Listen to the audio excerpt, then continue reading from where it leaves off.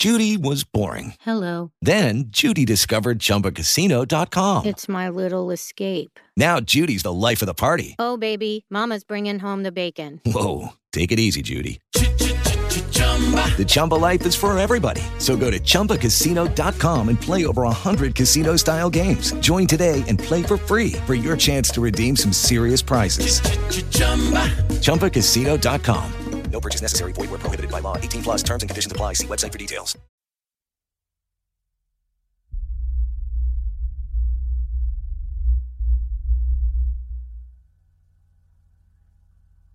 Here's a story of a scary incident that took place in the early 90s. At that time, I was just out of high school and working my first full-time job. I had no interest in going to college then, so my only option was joining the workforce and becoming an actual adult. My job was a night auditor. If you're not aware what a night auditor does, the job basically requires you to do everything from check-in guests all the way to setting up wake-up calls and balancing accounts for the night. Despite only being 19 and at the usual level of lazy for a kid my age, I loved my job.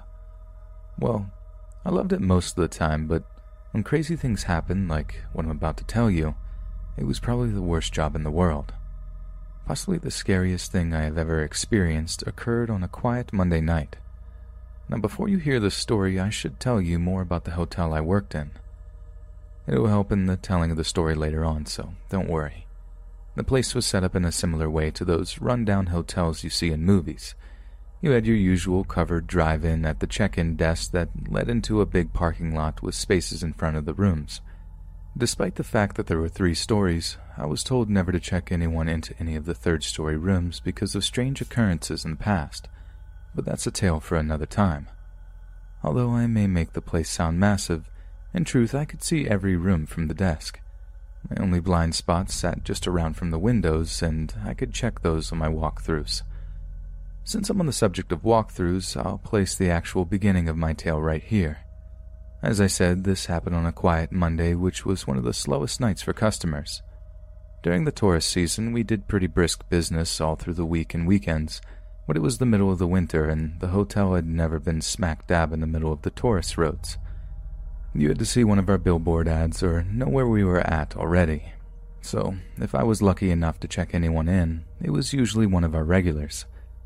The night this happened, I had just finished one of my walkthroughs, checking that there was ice in the machines, things like that. I had just returned to the desk and sat down in the office located behind it. From what I remember, I was doing paperwork when I happened to look up at the bay of monitors for the security cameras and spotted a guy in black standing just out of view of the windows out front. Being naturally curious, I continued watching him while he stood there looking around for anyone in the area. I guess when he was satisfied that nobody was watching, he pulled a black ski mask from his pocket and put it over his head and face. I didn't see a weapon at the time, but I sure wasn't going to give him time to pull it out. Since I had a good idea what he had planned, I ran as fast as I could to lock the front door so he couldn't do it. I could see him through the windows as we both ran for the doors, but I got to them first and turned the deadbolt just before his hand touched the handle. The mask he was wearing had a hole for the mouth and a sneer of disgust slowly grew on it. Seeing how angry this made him, my stupid, smug self mocked him with the biggest grin I could manage. He slowly raised his hand, and that's when I finally saw the gun. The smug grin disappeared from my face and was replaced by a look of abject fear. I couldn't see my face, of course, but I could tell from the smile growing on his he knew he was in charge. When his hand reached my eye level, I could literally see down the barrel of the gun. As he pulled back the hammer, the cylinder turned and clicked. Everything seemed to be moving in slow motion. Then, like he was putting an exclamation at the end of a sentence, he put the barrel to the glass. When he put his finger on the trigger, I honestly saw my life flash before me. It hadn't been a long one, and it was about to end. That's about the time I peed myself. I'm not going to lie, it happened. For a second, I considered trying to make a break for it, but when I attempted to move, I was frozen stiff. So, in an act of acceptance, I closed my eyes and waited for the shot, but it never came. I have no idea how long I stood there, but when I finally got the courage to open my eyes, he was gone. I could feel my knees about to buckle, and a queasiness filled my stomach. There was a row of chairs next to me, and I managed to sit down before I collapsed. As I sat there, crouched over with my head between my knees, fighting the urge to vomit, I tried to figure out why I wasn't dead. Did he take pity on me? Did he not have the guts? Really, I didn't care. I was just happy to be alive, and if I ever meet that guy again in different circumstances, I'll thank him for not pulling that trigger. The idea of calling the cops went through my head, but I decided against it. They would most likely be unable to catch the guy, and I couldn't identify him. What I was going to do was change my pants and quit this terrible job at this terrible hotel and go to college after all. I finished out the night and quit the next morning. I told my boss about the attempted holdup and the guy with the mask, just out of courtesy, in case he decided to come back, and that was it. I enrolled at a local community college that spring. After my 2 years there, I moved on to a large Californian university where I eventually earned my MBA and went on to work at various corporations around Southern California and Nevada. I'm finally working for myself as a consultant and employ several others. Despite the overwhelming fear I felt that night, the incident ultimately turned out to be the wake-up call I needed to get my life in the right direction. I had spent so long in school I was in no hurry to move on to another. Besides, I'd witnessed the success of some of my friends were having without going to college, and I'd convinced myself it had nothing to offer me. However, I learned that night a lesson I'd like to pass on to young people just out of school. If you truly believe college is not for you, don't go. But you owe it to yourself to be very sure. Because if your life turns out to be different than you had hoped, you could end up like either one of those men, staring at each other through those glass doors, all those years ago.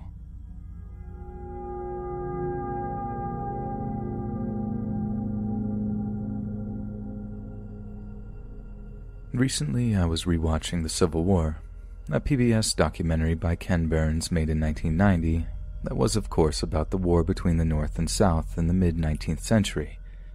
Seeing this again reminded me of a terrifying incident I suffered almost 25 years ago. The experience itself didn't involve ghosts or creepy creatures, but at the time was just as mortifying as any of those things. At that point in my life, I was living in Chambersburg, a somewhat small town in Pennsylvania, not far from the state capital, Harrisburg. I was visiting several towns and cities in South Carolina and Georgia to do research for a new historical novel I was writing, set during the Civil War. My trip was moving into its second week after I took a longer than expected stop-off in South Carolina to visit a former sorority sister. Once I had gotten back on track, my work was moving at a quick clip, and because of that, I hoped to make it back home by the end of the month like I'd planned. I'm aware most of you out there reading this may not understand, but this was at the time when the internet was still in its early days, and most of the information available now was not then. If you needed to compile a large amount of information about a certain area or event, you had to go to the place and pore over their records. Of course you could, and still can, find some facts from books, but any book could only provide only so much information. Therefore, a beginning writer who lacked the money to afford a researcher to do the work for her had to do it for herself. By the time I reached Atlanta, I was sick of being in a car and was looking forward to finding a hotel and getting some rest before I had to make the long drive back home. My plans in Atlanta only required a half a day's work, and the extra 2 days were set aside for sleeping and sightseeing. I made it there, and none too soon, since I had been nodding out for the last hour. Not being a wealthy woman, I had to find a place that was budget-oriented, so to speak. With a bit of driving, I found a middle-of-the-line place and pulled in. The guy at the counter was a kind but fragrant fellow that was all too eager to help me. As I was standing at the desk, a couple entered while engaging in a full-blown argument. Like anyone else, I looked over at the couple, curious about them and what they were arguing about, but the male soon noticed me and asked me what I was looking at. All I could manage was a shrug, since I was a tad surprised at his reaction. "Mind your own business, or I'll black your eye." This threat left me even more confused, and I was afraid he was about to approach me, but he turned and left the lobby with the woman, rejoining the argument right where he left off. I looked to the counterman to see his reaction, but his expression showed that he was well accustomed with this type of clientele. I was so bewildered by the whole scene, I took my key and drove over to my room. When I reached my room, I was pleasantly surprised, sarcasm, to see that the couple was only 2 doors down from me. Their room door stood wide open, and the male walked in and out of the room, pacing with a beer can in his hand. To my relief, neither of them noticed me. They must have been more focused on each other's words as they continued to argue over God knows what. I was finally able to take a breath once my door was closed and enjoy the quiet, but that wouldn't last for long. With the room's air conditioner roaring, I was easily able to fall asleep. But by that evening, I was awakened by a big racket akin to a cannon blast. I dragged my groggy body from the bed and peeked through the corner of the curtains. Once again, all the noise came from that one couple. Boxes were being thrown from their room out into the parking lot, and the man, by this time, was stumbling and yelling with a loud, slurred voice. Loud bangs shook the walls of the building despite there being an empty room between us, and the female's voice, although being somewhat muffled, was still easily heard. Not being a person that liked confrontation, especially after what had happened earlier, I tried to ignore them and drown out the noise with the television. But after 30 minutes of it, I called the front desk. My hope was he could convince them to quiet down a little since he'd appeared to know them. I asked him not to mention who had made the complaint, and he promised he would not, but once I thought about it, it'd be pretty obvious it was me. Going back to my TV viewing, I waited to see if my call would make any difference. At first, it seemed to have worked. The chaos had stopped, and I could no longer hear anything at all. Relieved, I let out a sigh and leaned back on the headboard to relax. That was when the knock came. At first, it seemed like a bad idea to answer it, but once I had a second to think about it, I considered the possibility that they wanted to apologize for bothering me, and that's why I ultimately did. Naturally, this was the worst idea I could have had. When I opened the door, I had on my disarmingly charming smile. But the man wasn't there to apologize, and the smile quickly melted from my face. "Look here, you uppity Yankee. If you make one more complaint, I'm going to kick your backside all the way back across the Mason-Dixon line." When he said this, big gobs of spit flew all over me, and his choice of words were in no way as nice as what I've written here. His words made it sound like the last 130 years hadn't occurred. I couldn't believe there were people in the South that still sounded like this. Although I was certainly scared to death, especially since I was a lone female so far away from home, a small part of me was entranced by this man's words. However, I was far more scared and had no idea how to react. My silence seemed to make him angrier, and his face grew redder and redder. That was when I said the only thing that I thought may make him go away. "Look, mister, if you don't leave me alone this second, I'm going to call the police." For a moment, I thought this had worked, but it only seemed to escalate the problem. He lunged forward into my doorway, and we struggled for a second until I managed to close and lock the door. The police showed up fairly quickly and took down my statement, including his words earlier in the day. Considering he was very intoxicated, they decided to book him with public intoxication and took him into custody. This whole time, his girlfriend sat strangely quiet and did nothing, but once the cops left, I saw why. "You dirty Yankee tramp, I'm calling my brother up here and they're going to take turns tearing you up." She left the door open, so I could hear her make the phone call. Whether she was serious or not, I certainly wasn't going to take the chance. I had had enough of these two hillbillies and their threats, so I quickly packed up the few things I had out and hopped into my car. I drove around until I found a far nicer hotel and checked in. Despite the fact that it was going to cost me much more than the previous place, I felt that my safety was worth it.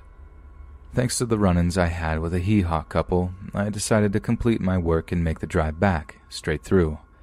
It proved to be rather difficult, but thanks to many cups of coffee, I managed to make it home 2 days early. And that, ladies and gentlemen, was the last time I was in the South. Now, before the comments come in saying that not all Southerners are like that, I want to assure y'all that I'm very aware of that, and in fact, many of my colleagues are Southerners, and they were fine people. With the advent of the internet and interconnectedness of the world, I have had no need to take any further research trips. but if a particular event requires my attendance and it happens to be in one of those great states, I'll most likely go. With that being said, if ever in my life I am required to visit the fine city of Atlanta, crazy man and bloodthirsty woman, let's never meet again.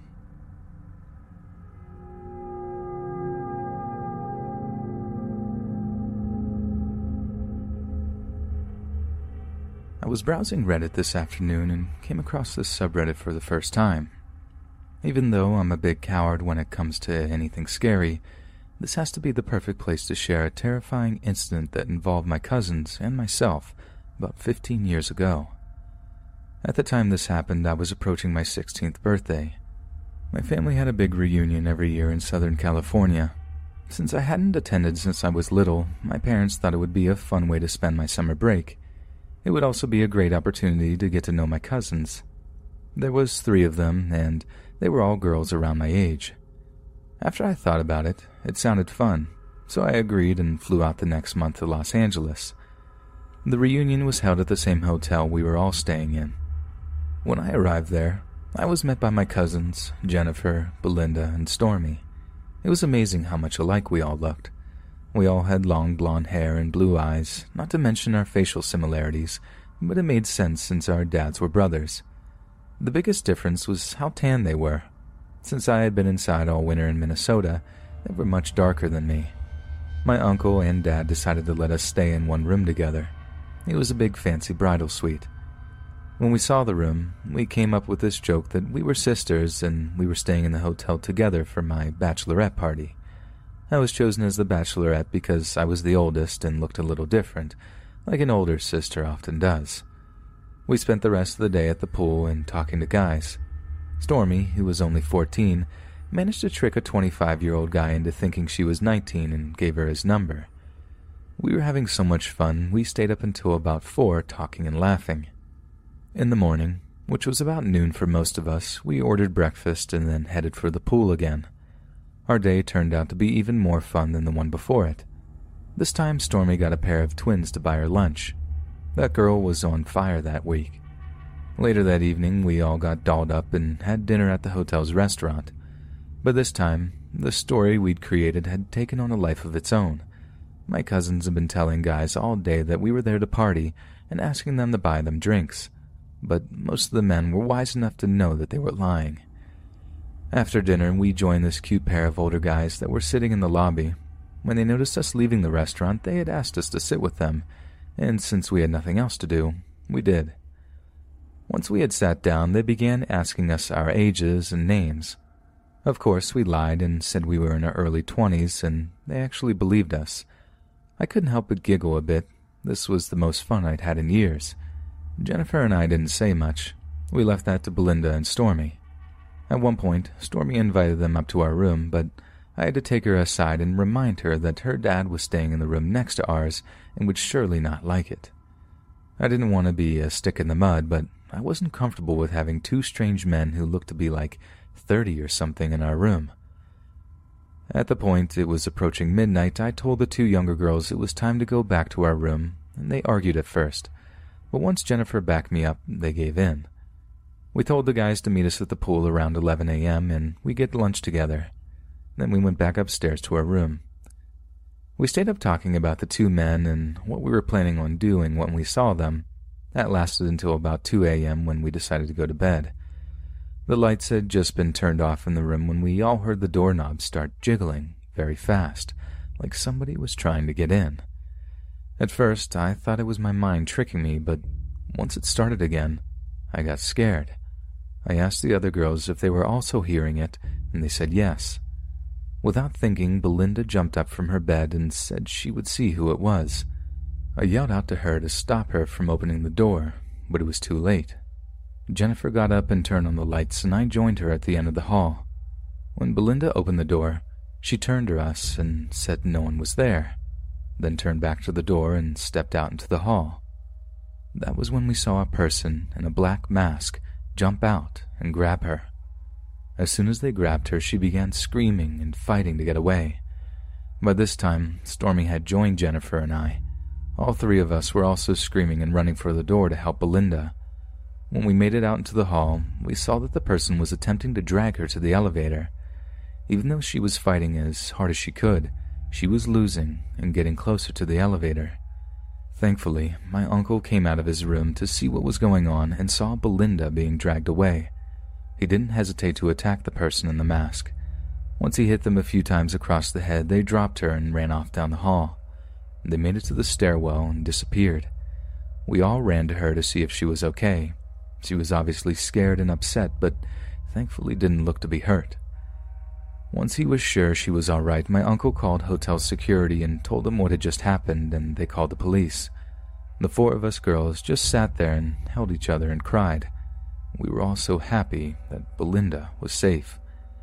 Despite the hotel's attempt at catching the person by locking all the doors, the attacker still managed to get away. When the police arrived, we tried our best to describe the attacker, but since they were wearing all black and a mask, we didn't have much to go on.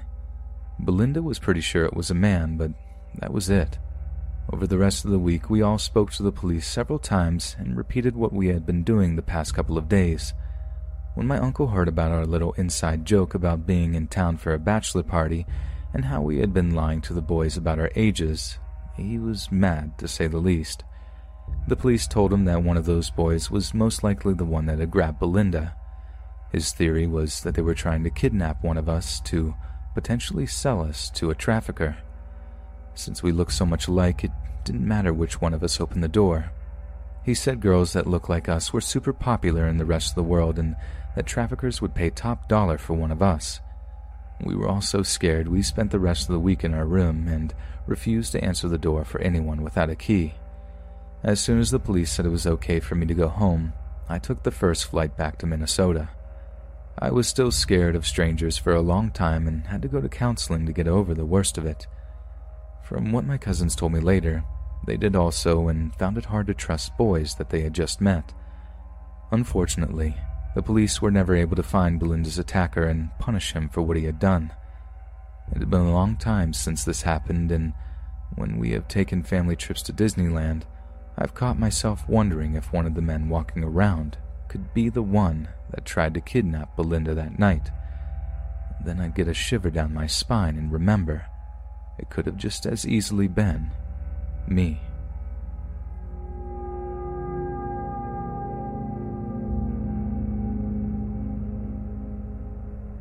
My friend and I are having a contest to see who had the scariest episode in our lives, and I'm positive that once you see this one, you'll vote me as the winner. You may have already read the story about the broken window and the guy in the woods, but I assure you, mine will be much scarier. This took place when I was 15 years old, and although I'm 25 now, I'm still not sure of what to think of it. At that time, I was enjoying my life, and it seemed to show in my dreams. Almost every one had a positive theme, at least the ones I remembered. Yes, like any normal person, I had nightmares and still do, but they were either not that bad or I forgot them right away. That was unfortunately about to change, and on a family vacation to the hillbilly heaven of Branson, Missouri.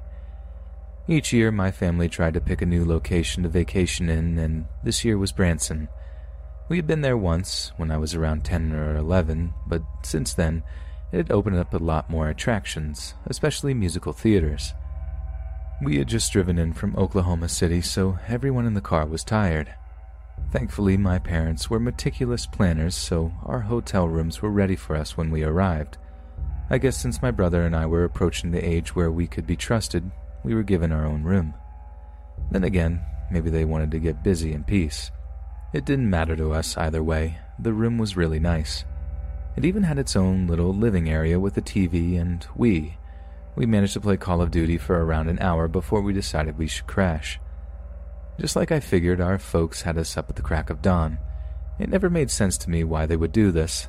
I thought the whole point of vacation was to get some rest and relaxation.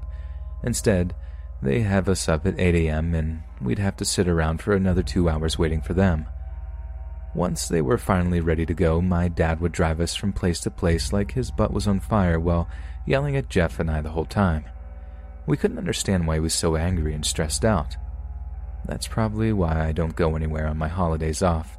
It always seemed more relaxing just to sit and chill at home. Anyway, we did the usual touristy things that people do in Branson, riding the ducks and stuff like that. We made it back to our hotel room at about 5 to clean up and go out to dinner. I think my dad had some plan for us to go see the Presleys or some hillbilly crap, but we were saved when my brother got sick during dinner, so the remainder of the evening was spent in our room playing the Wii. Jeff started feeling a bit better by bedtime, so we decided to stay up a little longer playing games. I called it about midnight, and it wasn't long before I was asleep. She came at some point, I'm not sure when. I could tell that I'd been asleep for quite some time because it was so hard to move. Then again, that could have been part of her power.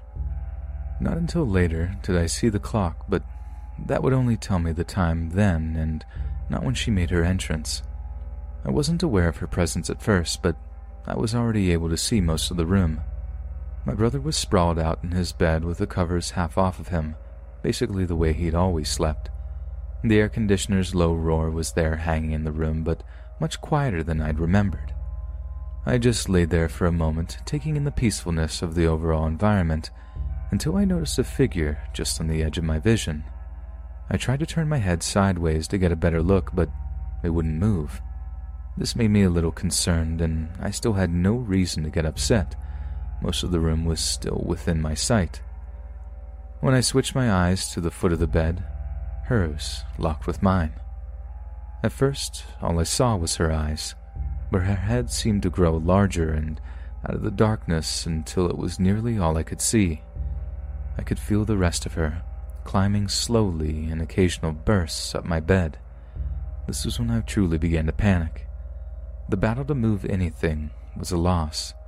It was like I had been frozen in a block of ice, but without the cold. Even when I felt her hands touch me, I was unable to shrink away. I so badly wanted to scream, just get one short sound out.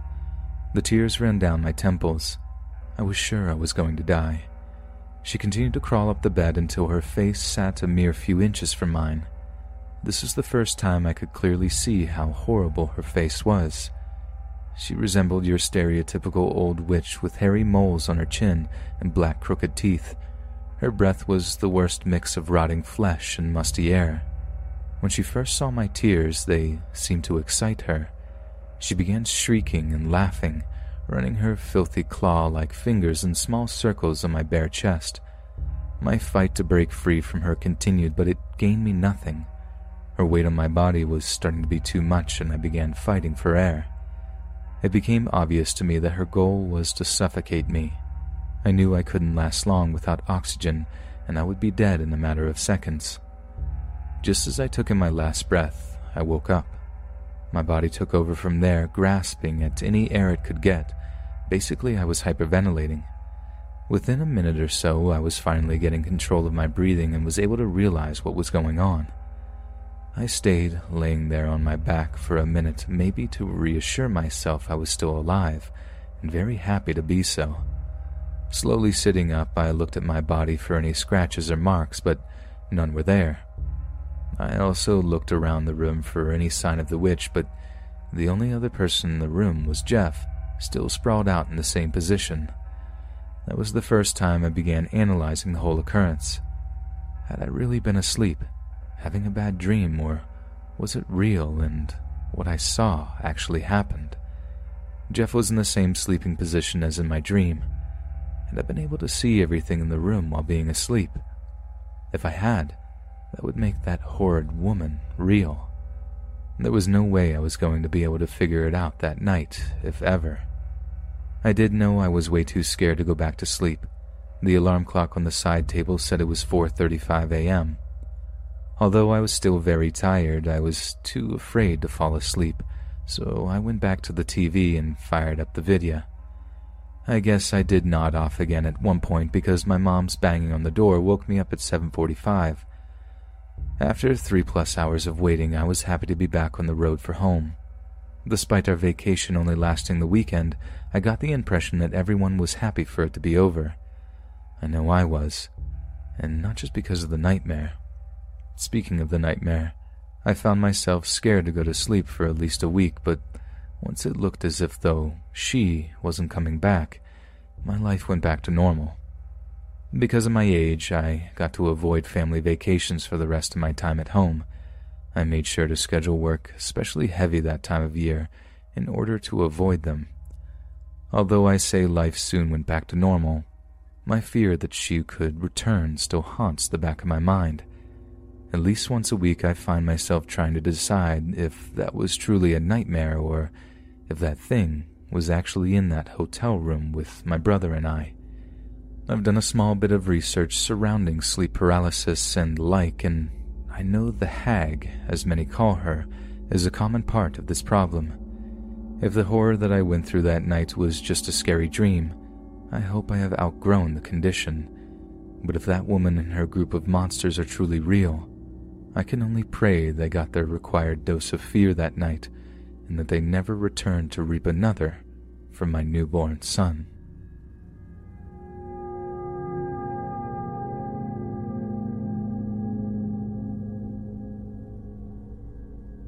My daughter is a subscriber, or whatever you call them, to this forum, and she's told me that this would be the perfect place to tell the story of a near-death experience I had roughly 5 years ago.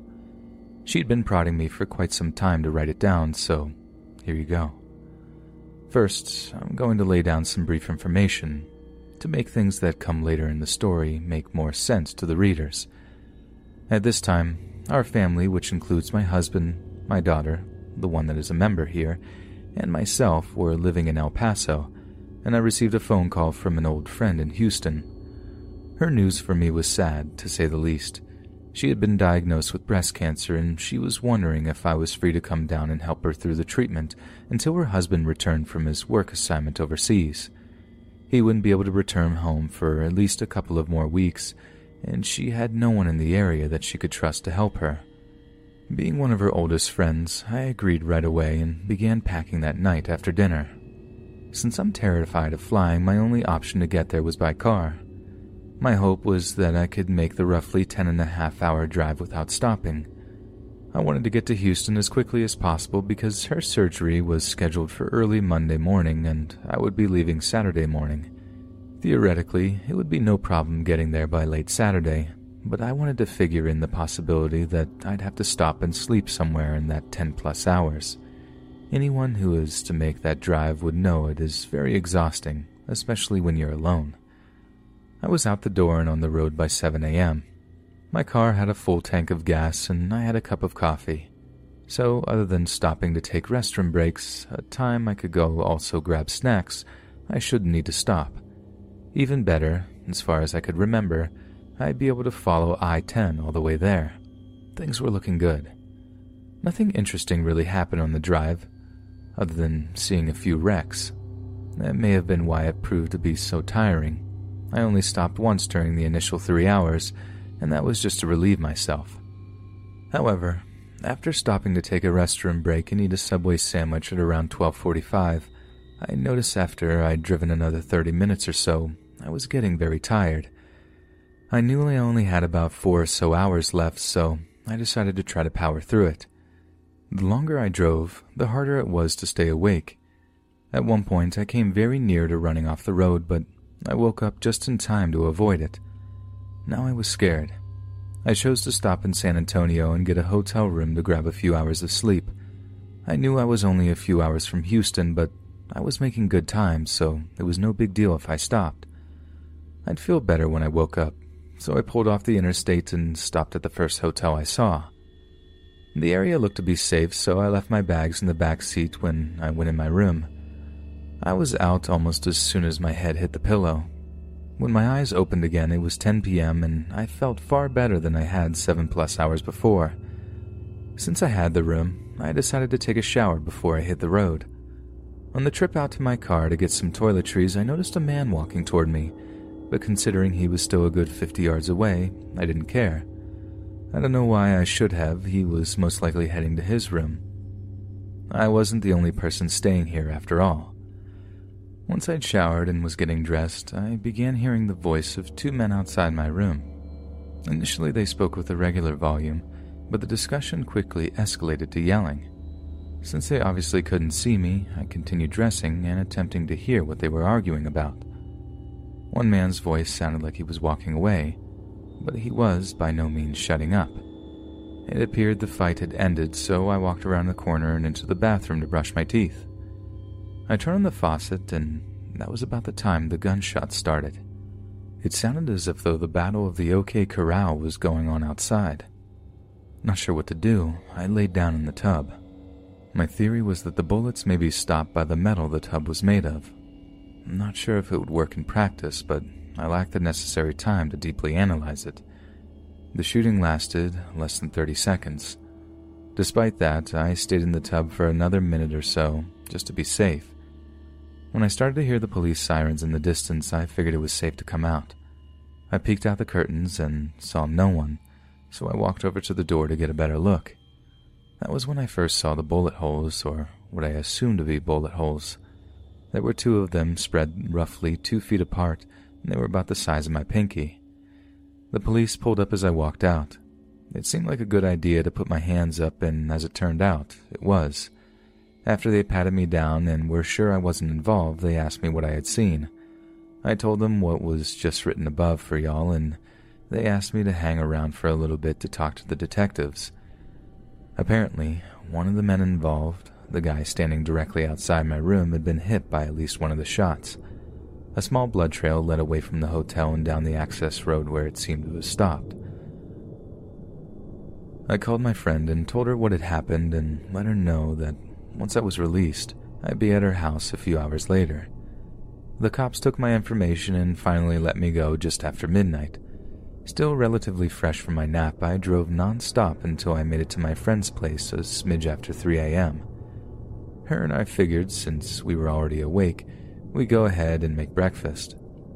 While we sat at her table enjoying our meal, I filled her in on all the dirty details involving my drive across the state. I got the feeling that in certain parts she didn't believe me, but I guess if I hadn't experienced it, I may not believe it either. Her surgery on Monday went very well. I stayed with her for another week and a half until her husband arrived, then I drove home. I'm pleased to say that the trip back went smoothly. I even managed to make the trip non-stop this time. The excitement of going home must have given me the extra energy I needed. I'm even more pleased to say that after a round of chemo, her cancer went into remission and has been ever since. I can't tell you much more about the shooting. To my knowledge, neither of the men involved were ever caught. I tried to keep up with the story, but it quickly faded away. Since I was never contacted again, I imagine the police just closed the case and moved on. I'm not sure how I'm supposed to end this story, but I guess I'll close by saying, men shooting up hotels and breast cancer, I beg of you, let's please never meet again.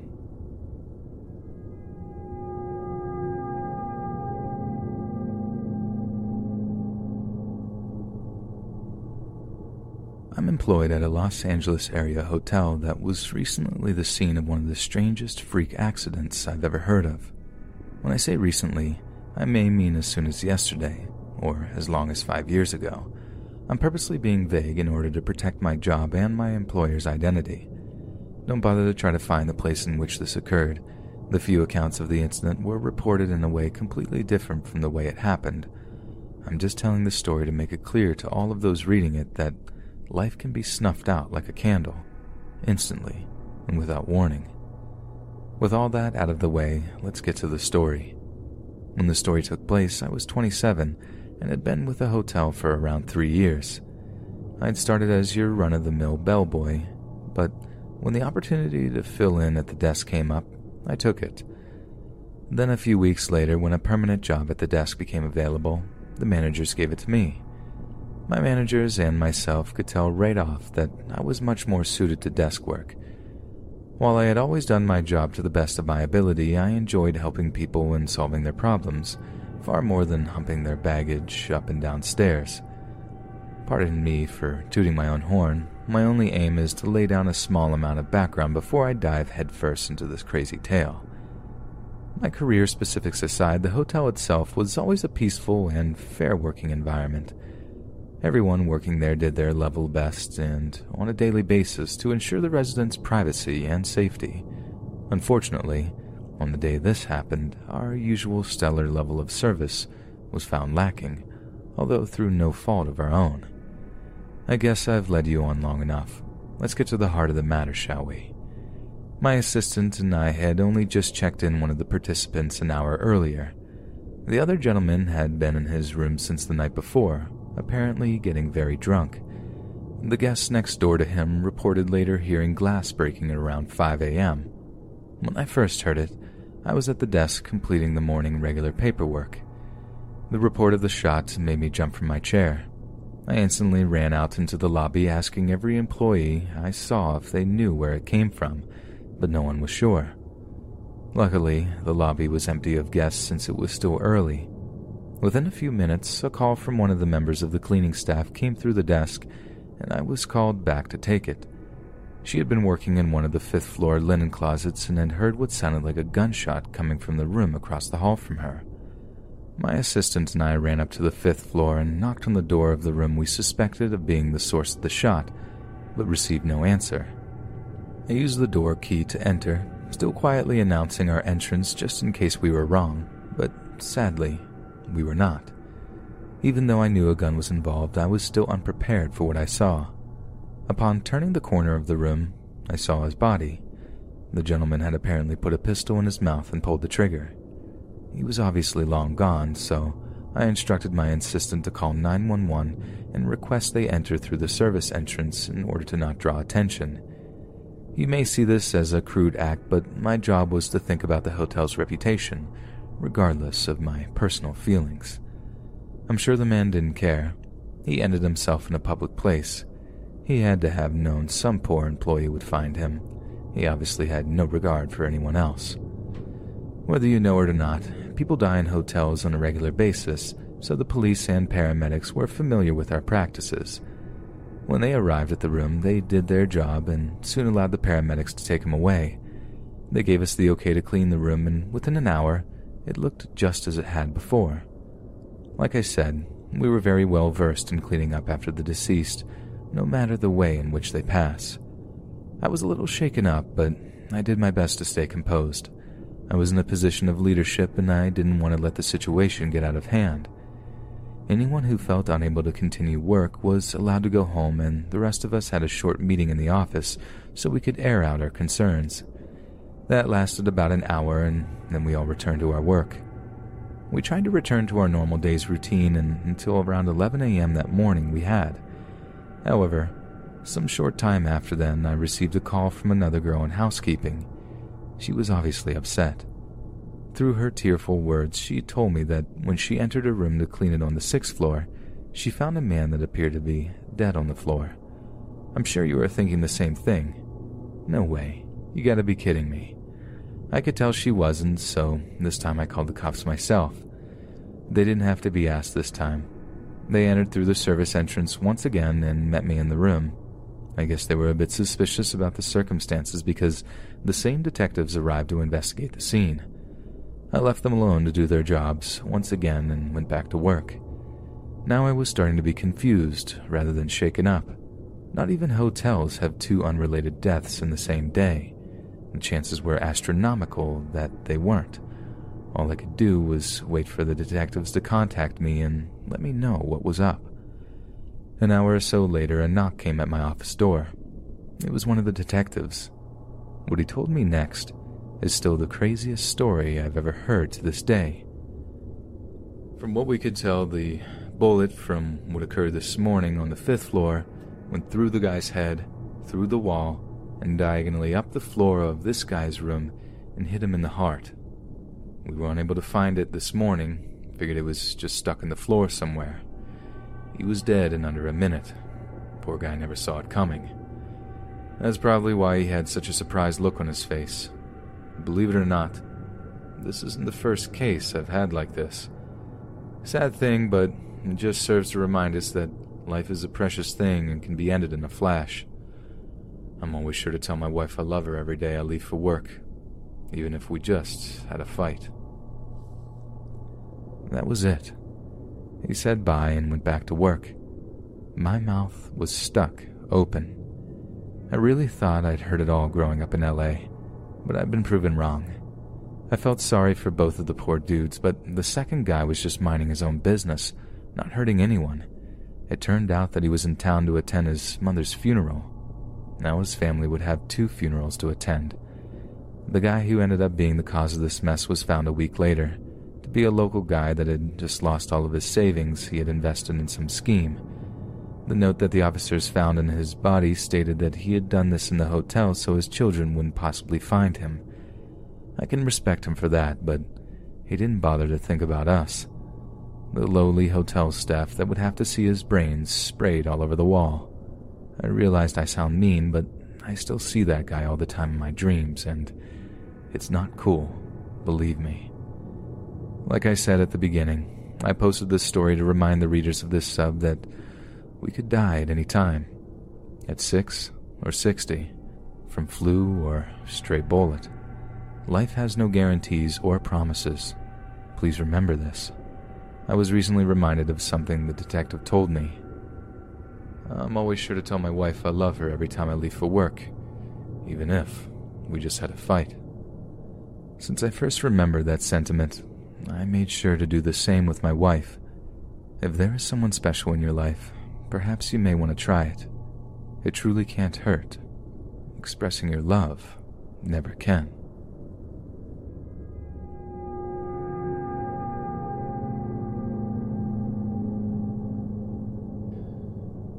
The story I'm about to tell began in the early 80s when I was still a rookie. Keep in mind that all throughout the telling of it, I will purposely be vague and alter names and times to avoid letting those reading it be able to discover the exact identities and locations of those involved in the case. My reason for doing this is to protect the integrity of the investigation and privacy of all the poor individuals thrust into this awful situation. Also, you must remember that since this is still an open case, my desire is to share an interesting and scary story without ruining any chance of it being resolved in the future.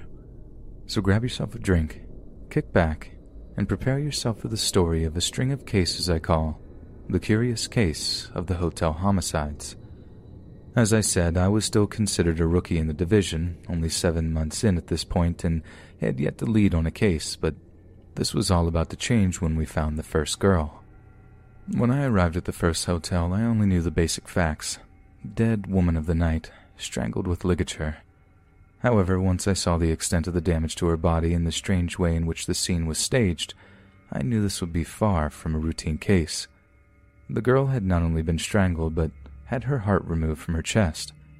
As you can imagine, the bed she was on was soaked in blood, but other than a few tiny drops inside the shower drain, the rest of the room was spotless. When I say spotless, I mean it. The guy went as far as removing every print from any imaginable service able to take one. The room was cleaner than it had been since it was built, and he was well aware that this would leave us with next to nothing in any way of evidence. We did our best to find any possible witnesses, but in this neighborhood, we had very little luck in the past, so despite an exhaustive amount of canvassing and file searches, we came up with Jack. The most we had was blood, and as you can guess, all of it came back to the girl and no one else.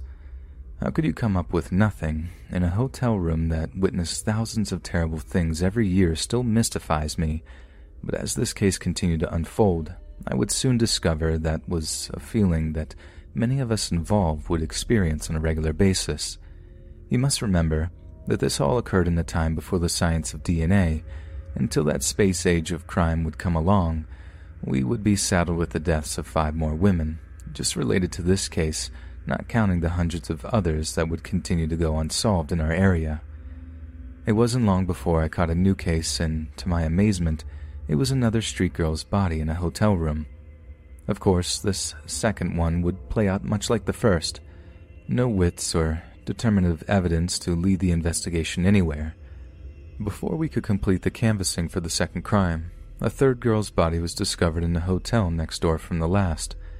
The nerve of this guy was beyond any other I'd ever come across, whether it was during my time on patrol or the short time I'd been on homicide. I want to make it clear that crimes rarely work the way they do on TV shows. You often work a case until you run out of information and move on to the next, and there's always a next. While working that case, you still have the hope more info will pop up on the last one, but more often than not, it never does. The case may not go cold, but you may find yourself waiting months for anything new to come along. Strangely, after the third investigation fizzled out, the next body we were expecting never came. Despite how horrible this may sound, with each failed case we hoped for one more murder.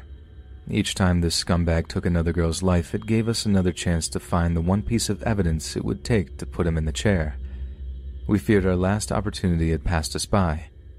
Without any new information coming in for over a year, the small group of detectives put together to wade through the lists of possible suspects and profiles sent in from the FBI and surrounding counties was disbanded, and the detectives involved, including myself, were put on to new cases.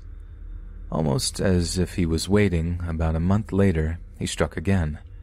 This murder was relatively the same, but this time, instead of wiping the scene clean, he appeared to have worn gloves. Smudges showed up in multiple locations, but none of the remaining prints could be attributed to any of our suspects, and the ones we did match proved to belong to no one of interest. It may have helped us in later years, when DNA testing became available, to run tests on the little bit of non-victim hairs we had found on the victims' bodies and at the scenes, but these hairs, like most of the little amount of evidence we had compiled in the cases, were lost somehow. In future cases, I was sure to go by the old adage, don't put all your eggs in one basket, to help avoid this type of garbage ever happening again.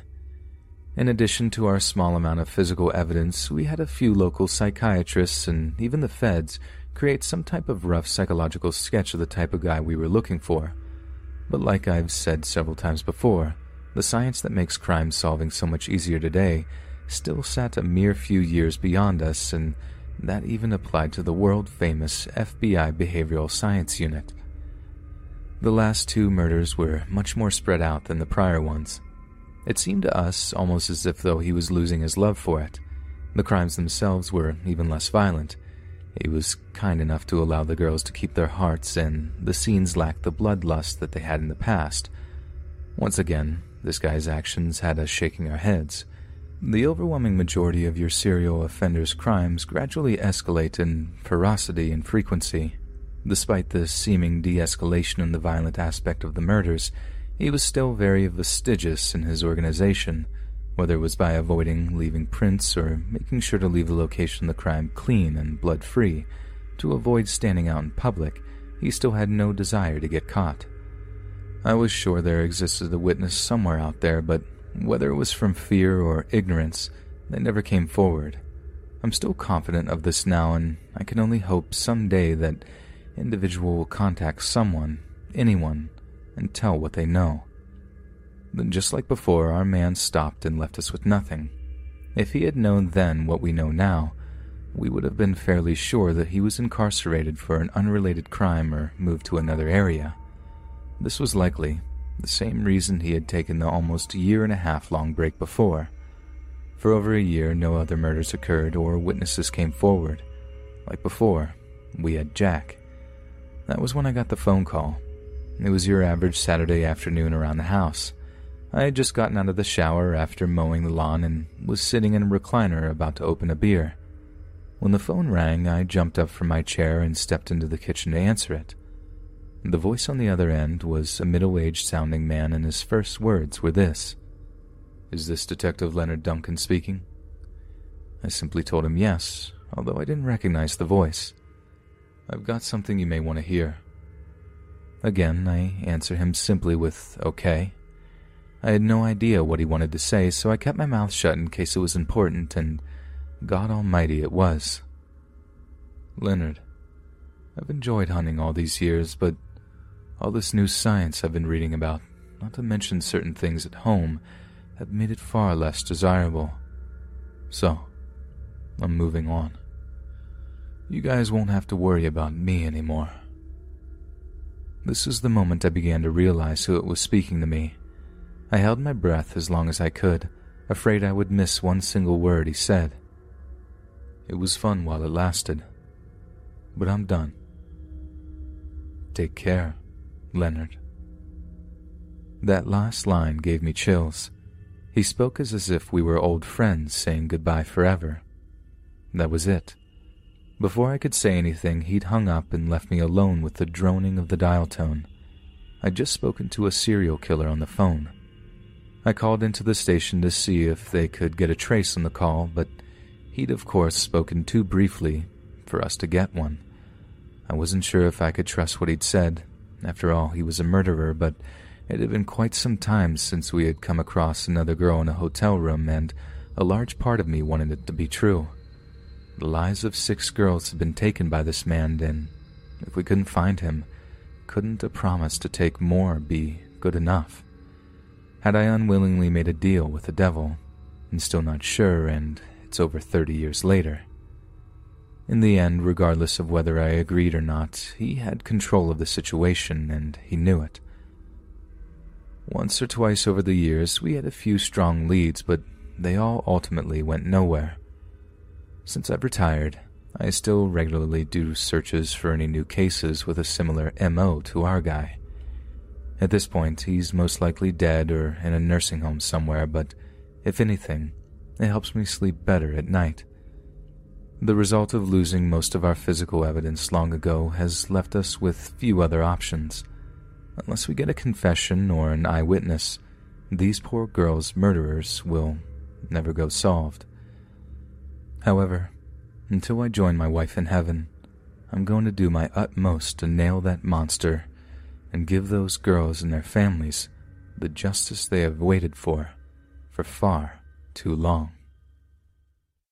Hello, it is Ryan, and we could all use an extra bright spot in our day, couldn't we? Just to make up for things like sitting in traffic, doing the dishes, counting your steps, all the mundane stuff. That is why I'm such a big fan of Chumba Casino. Chumba Casino has all your favorite social casino-style games that you can play for free anytime, anywhere with daily bonuses. That should brighten your day a little.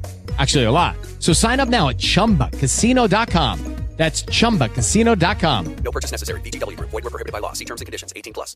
Lucky Land Casino, asking people, what's the weirdest place you've gotten lucky? Lucky? In line at the deli, I guess? Aha, in my dentist's office.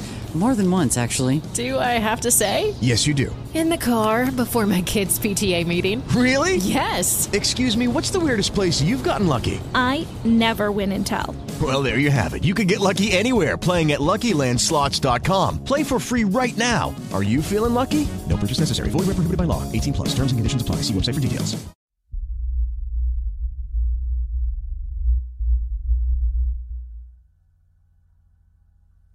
I'm a 27-year-old girl, and even though this story happened almost 20 years ago, I still think back to it every year around this time. I was a 9-year-old girl in grade 4, and it was Valentine's Day. We had spent the week decorating our class door for the yearly competition and making a big card for our principal and vice principal and other office staff signed by all of our class as our entry and an invitation to come see our theme-decorated door. I don't remember how this part came about, but I was the one to walk downstairs to the office and turn in our card. It was simple enough, and I always looked forward to getting out of the classroom, even for a little while, so I started to the office. Nothing spectacular happened on the way down or in the office.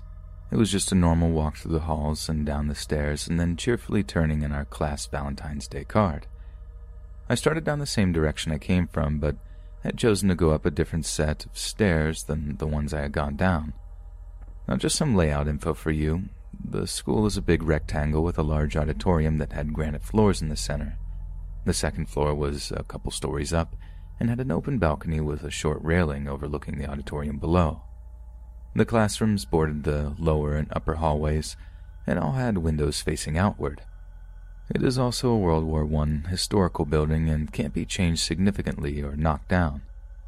Now back to the story. I was coming up and out of the stairwell and had started to walk towards my classroom, but I heard a whistle, one that sounded like a bird, and instinctively I turned around to see what it was. There was a boy sitting on the floor outside of one of the 6th grade classes. Kids were typically sent to sit outside the classroom as a mild punishment or to calm down. When I turned around to look, I met eyes with the boy, and he had some kind of smirk on his face. Before I could turn around to start walking, this kid says, "Ooga booga." What? Seriously? I just giggled, then turned around to get back to class. A few seconds later, I was being pushed up against the short railing looking over the auditorium far down below. He pushed and pushed, and it was quite a struggle. I won't pretend like it was easy for me as a little girl, but I managed to get a kick right where it matters, if you know what I mean. The boy dropped, and I ran crying back to the classroom. I don't remember much of the events that followed immediately afterward. I really think I was in shock. However, I know exactly how it all turned out. My mom was angry beyond words. I am her only child, and it took her 5 years to have me, so needless to say, she was livid at the idea of losing me. My mom threatened lawsuits and going to the local news and newspaper. It turns out the kid had many behavioral, mental, and learning disabilities, and his parents had not given him the correct medication or attention that he required. It was a long argument that went on for weeks, but in the end my mom did have sympathy for the boy who was clearly not being given the care he needed. She did not, however, have sympathy for his parents, who she saw as responsible. My mom settled for having the boy removed from the school district and having the school put in taller railings so this might not happen again to someone else. But the story doesn't end here. After this event, my mom was ultra paranoid and signed her little ballerina up for karate. I was not thrilled about this, and my thought was, I defended myself just fine, so why do I need karate? Anyways, when I showed up for the first class, you want to know who I saw in the room? Yep, it was the boy who tried to push me over the railings. I pointed him out to my mom, and she was in 100 miles per hour crazy mommy mode all over again. After my mom explained what the boy had done to the owner and instructor, the boy's mom was told she could no longer bring him to the class there, and they were to leave immediately. His mom got mad at me, of all people. Why she misdirected her anger, I will never know. Her child could have ended my life or seriously injured me at the very least, and it was due to her negligence and her son's behavior. As much as I know it was due to his very unfortunate circumstances, that doesn't make it okay. That doesn't make me feel safe to be in the same room as him, and I also don't know why she thought it would be appropriate for a child who was shown he can and will use violence to be taking martial arts. Therapy would have been the more logical route in my opinion. After that, I didn't stay in karate long, as I was always a girly girl, more interested in dance and Barbie dolls. All these years later, I still think back to that day. I wonder what became of that boy. I wonder if he got the help he needed. I wonder if he remembers, and sometimes I even ask myself if it was all a dream. But it wasn't a dream. It was something I will always remember, and I learned many lessons that day. The biggest being, always be aware of your surroundings.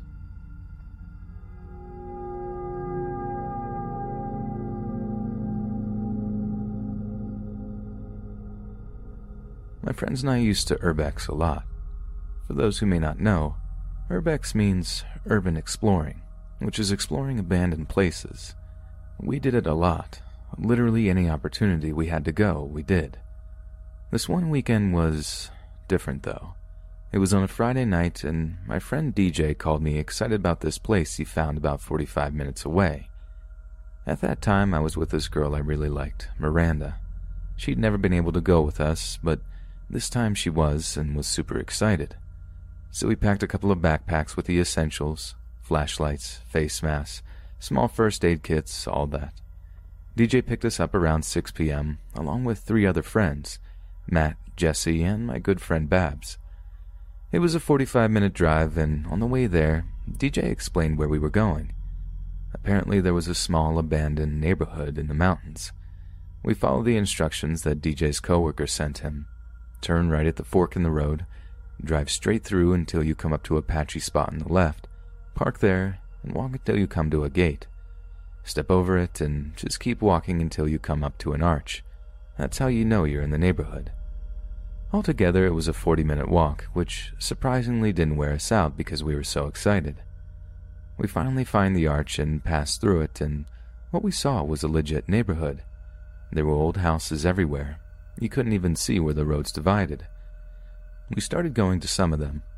One of them had a children's room where clothes were still hanging up, and judging from that, this neighborhood was from the 20s or 30s. Eventually, we lost track of time and it was dark. I mean, the type of darkness that hurt your eyes because they can't adjust to it.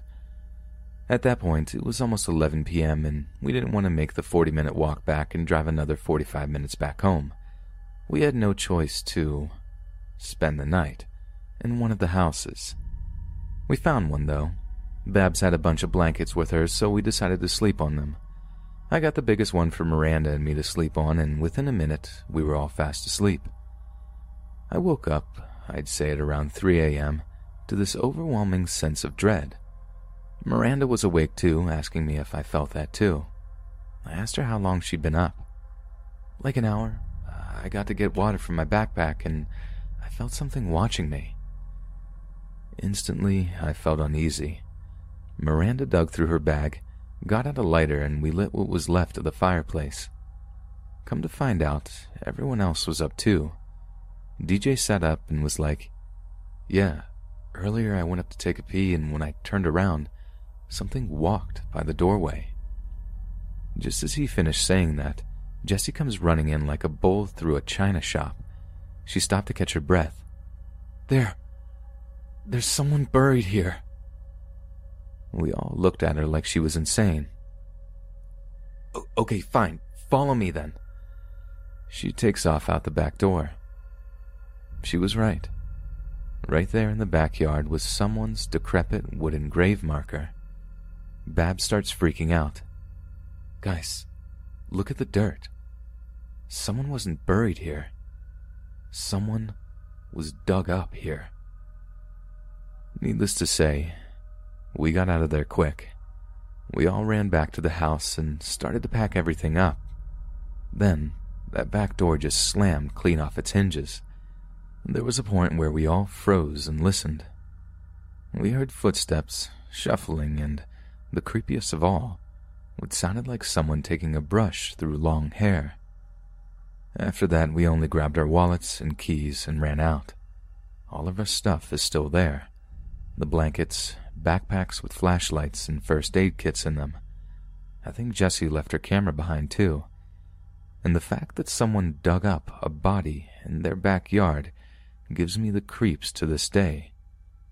Sometimes I get the urge to find that place again and see if our stuff is still there. But the thought of having to feel that nauseating dread again makes me think twice.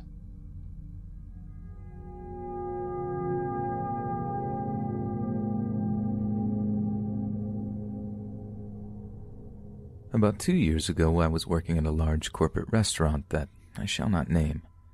There was a guy there, Blake, that I worked with. He wasn't necessarily attractive in the conventional sense. He was tall and super skinny, but had blue eyes and liked to laugh when we talked. I started falling for him. Well, he apparently liked me too. So we made plans to hang out and smoke some, watch some TV, etc. Well, the day came and we didn't actually smoke, as we both thought that the other was going to have it, but we did end up fooling around. It was fun, and it was sweet as he was extremely kind and caring to me. But afterwards, he changed. Suddenly he wouldn't talk to me or even look at me. He was just sitting on the floor staring at the TV. When I told him I was leaving for work and that I'd be back later for my stuff, he just shrugged. Later I texted him to ask him if he was okay, and this was the response I got. "He is fine. Maybe not your idea of okay, but he is." When I asked who it was, I was introduced to Styx, the supposed alternate personality of Blake. I don't remember everything that was said between Styx and I, but the gist of it was that he was the only reason Blake was still alive, as Blake was depressed, and Styx was the protective personality. This was right after the movie Split came out, so I figured, okay, maybe he legitimately had something happen to him that caused him to develop a personality. I told him I would come back to get my stuff, and I was told not to come anywhere near the house. I didn't listen. After work, I went right back and knocked on the door. There was a light on in the house somewhere. As I stood there, I texted him to ask him to come open the door so I could check on Blake and get my stuff and leave. The light went out, making it completely dark. I spent 2 hours trying to get him to let me in. Finally, I warned him. If he didn't let me in, I would break in the door. Suffice to say, I seemed to have no sense of self-preservation. I broke in. Now, looking back, I really should have called the cops to report a possibly mentally unstable person holding my stuff hostage. Instead, I entered the house, completely dark, took off my slick sole shoes, my restrictive jacket just in case something did happen. I had pepper spray in one hand and a self-defense punching tool with 2 spikes on the other. I called out, saying that I was coming in and to please not attack me. My dumb self didn't clear the room as I went. He came out from the bathroom as I passed, grabbing me from behind, forcing my face up by my chin with one hand and pressing something against my throat with the other. I couldn't breathe. I was choking on my tongue from the way he was holding me. I panicked. I lashed out with my defense tools a few times. He shook me like a doll. "Stop attacking me," he hissed. "I told you to leave." I held my hands up, forcing words past my held jaw. I pleaded with him to let me go, that I'd leave. I just wanted my stuff. Eventually, he started moving towards the door, dragging me. He threw me out and shut the door. I was barefoot, in the wet, with no jacket, keys, or phone. I beat on the door, telling him to give me my stuff so I could go home. He actually threw them out through the cracked door. All but my jacket. I returned to my car with a message that he had put my stuff in the trunk of his car and it was open for me. It wasn't all there, and I told him that. On the way home, I was shocked that he continued to message me. Except this time, instead of warning me, he was telling me that while he held me up, he was thinking of all the ways he could get rid of me and my car. That supposedly, he thought that cooking me up would be the easiest way to get rid of the evidence. I learned more about the human psyche than all my college classes and all the documentaries that could have prepared me for this. Now, at this point, I should have gone to the police, but I had just broken into his house and I figured that they would see him as defending himself. I went to work the next morning with a bruise from his hand on my chin and a scratch on my neck. We only talked once after that. I asked him to bring the rest of my stuff to the place we worked. I told my manager about everything, and she did sympathize with me. She was worried because working with him gave me severe anxiety. Then, one day I walked into the fridge to grab a pre-made salad and found a nasty wilted brown lettuce and moldy tomatoes. Sometimes we got icky tomatoes in with the good ones. We just threw them out and cleaned the good ones. And every salad was wrapped in plastic wrap. Each one had a message on them. The first one I found was telling me to go end my life, and the other said things like, "I spit in this salad," and for me to go off and jump in a fire. We found out by handwriting, timing, and cameras that it was Blake. He was promptly fired. As he walked out, he punched a window outside the dining room hard enough to crack it. It was thick glass. The only reason I'm putting this up is because he recently tried to get in contact with me over Facebook. He said he wanted to apologize, and I told him in some not-so-nice words to leave me alone. And that's the story of how I narrowly escaped with my life.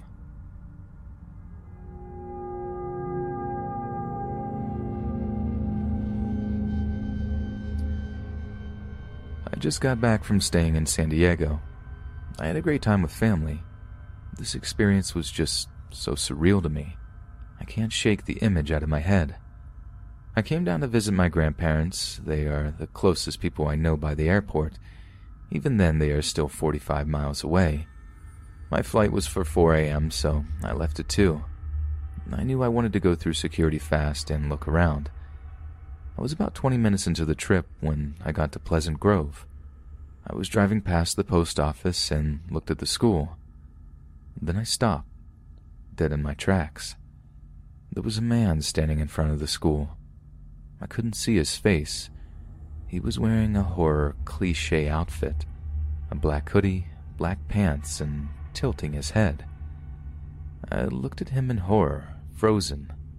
My instincts told me to drive off, but I wanted to ask if he was okay.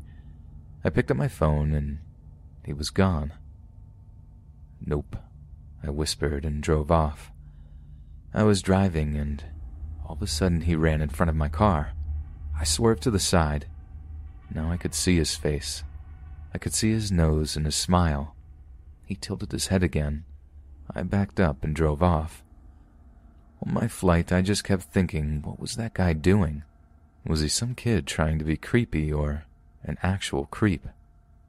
So, in the rest of my time on this earth, I hope I never see this freak again.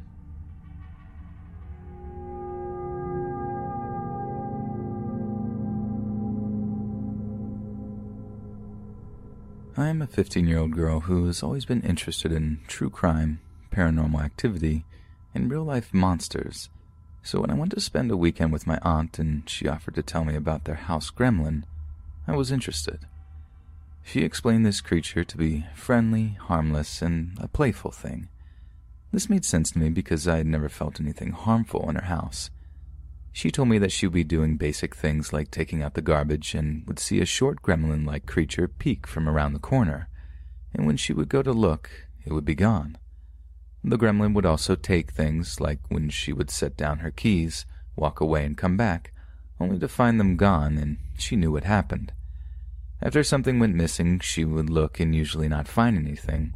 She told me all she had to do was ask and call out to it, "I know you took my stuff, and I want it back." And shortly after, it would be in the same spot that it went missing from. At first, it sounded crazy to me, and I didn't believe, and I think it knew that I doubted it.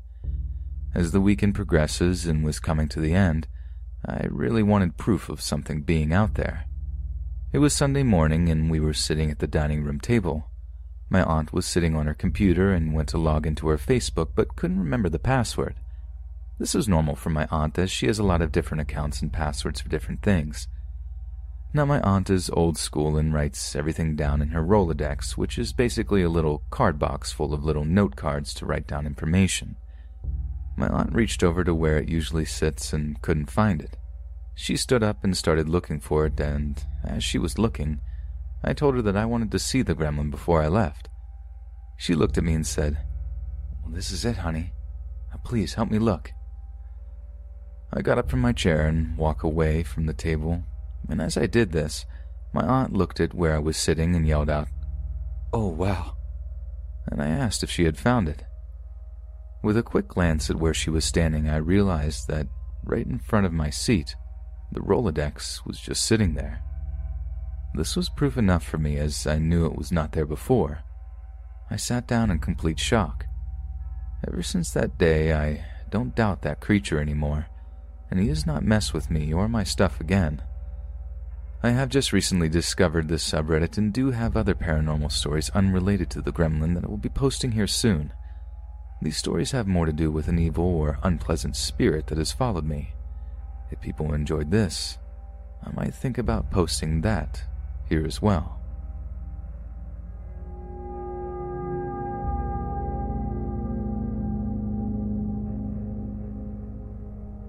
This story is the most horrific incident I've ever been in. My name is Katrina. I was 22 when this happened. I used to work in the Eaton Center in Toronto part-time, as did my sister, Tanya. She worked at Hallmark and I worked in a toy store.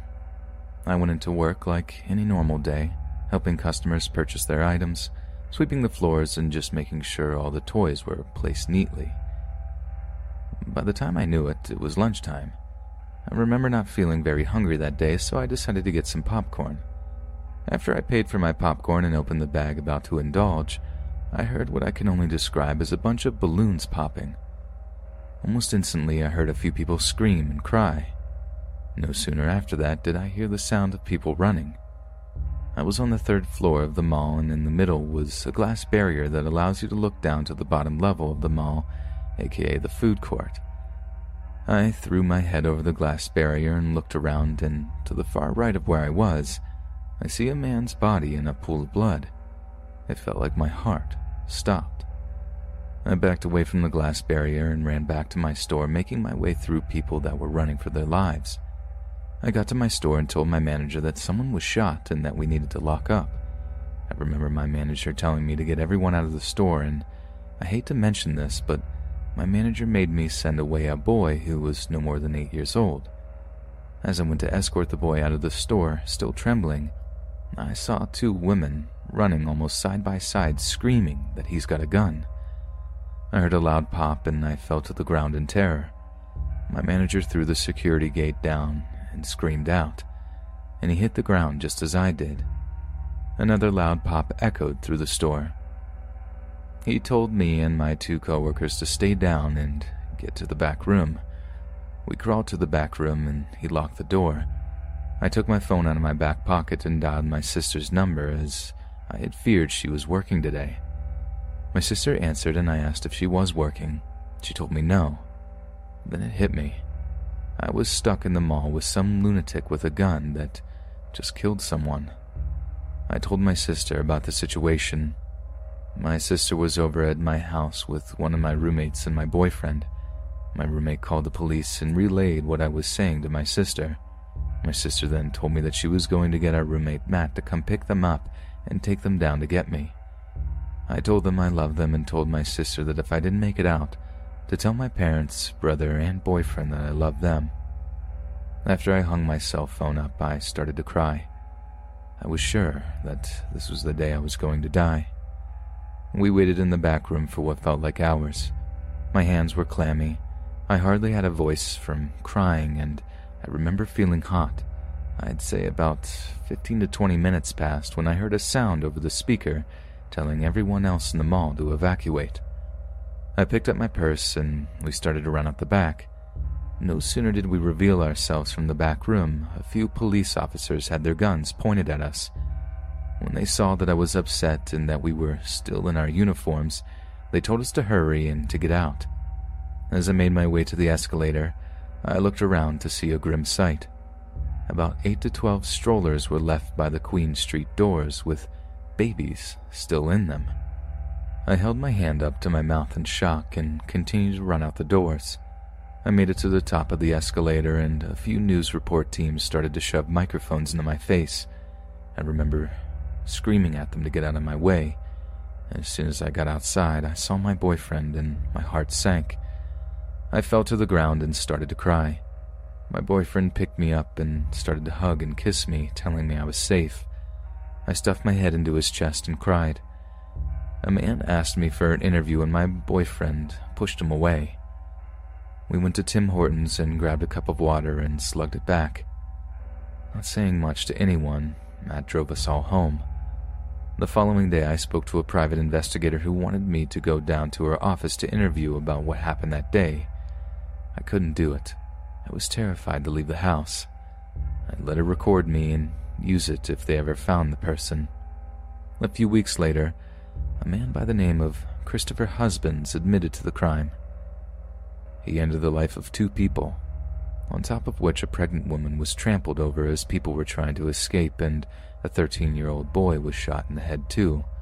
Luckily, he survived. I now have a fear of crowds and have nightmares of seeing this man's body. It still disturbs me to this day. June 2nd, 2012 is a day I could never forget.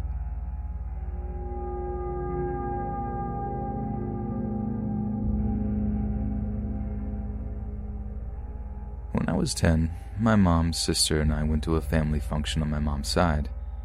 We came home that night in March, around 10 p.m. or so. My dad was intoxicated. He went to a bar out of town with a couple of coworkers before. My mom told me to go to bed 5 different times, but being the stubborn kid I was, I didn't listen. Pretty soon, my dad was upset that I wasn't listening, and this set him into a terrible ranting mood. He called my mom's sisters every name under the sun, insulted everything about them, all the while my mom begged him to stop. Eventually, I ran to my room and tried to fall asleep. This is where things get hazy, but around 30 minutes later I heard a loud crack and a bang. My dad kicked a hole beneath a window in our wall. I stormed down the hallway into his room and ripped the closet doors off their hinges. I remember listening to him pack a bag while screaming with my mom.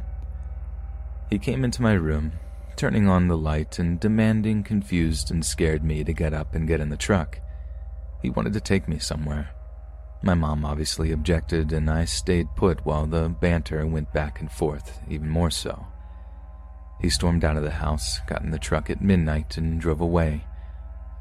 My mom called the cops, and a police officer I met earlier due to a school function was in the living room 30 minutes later. My dad was apparently at his parents' a mile out of town, and I stood in the hallway and watched the officer talk with my mom. My mother came down the hall and told me I could stay up and play my DS if I wanted to.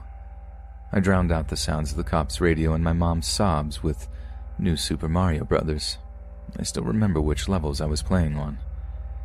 My dad's mom showed up at around 1 a.m. and she slept on our couch that night. I crawled into bed with my mom at 2 a.m. Around 5 a.m. I woke up to my dad crawling into bed, reeking like booze and cigarettes. This would be the only time I'd heard him cry.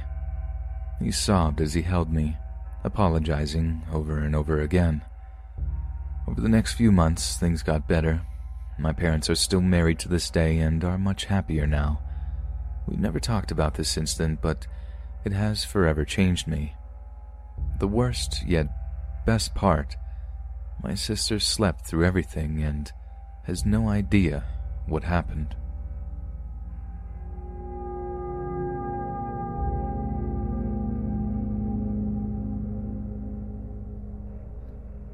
The story took place when I was an 11-year-old girl. A bit of backstory. My siblings and I grew up in a small town with a population of maybe 800 people. We lived 2 houses away from a Catholic church and a graveyard. One day in the year 2000, my parents sent my little sister and I to the store with a note for the family-owned gas station owner named Kayla to be able to sell us packs of smokes for my dad. We arrived to the store in about 10 minutes. We were counting out the bills and change to see if we had enough money for some surprise candy bags, and we did. My sister and I grabbed 2 surprise bags and a pack of my dad's favorite cigarettes. We paid for everything and left the store. My sister and I were talking when I turned my head and saw a man. Not a normal-looking man. This man looked like he had just walked out of the hospital. He looked to be in his 70s. He had a walker, an oxygen tank, 2 bags attached to the walker with red and white liquid in it. He had tubes up to his nose and a tube down his mouth and was slowly trying to walk with the help of his walker. With each step he took, I heard him gasp. I turned to my sister while pointing my finger in the direction of the man and said, "Look." My little sister turned and she saw the man too.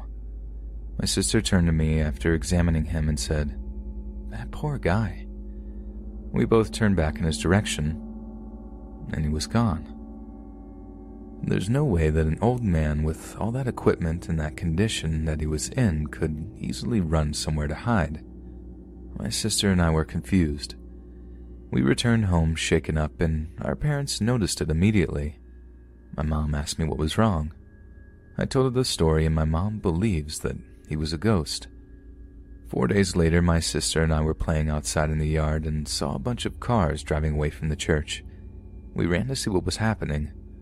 All we saw were people crying and wearing black dresses. Later that day, we asked our dad if we could go out for a walk.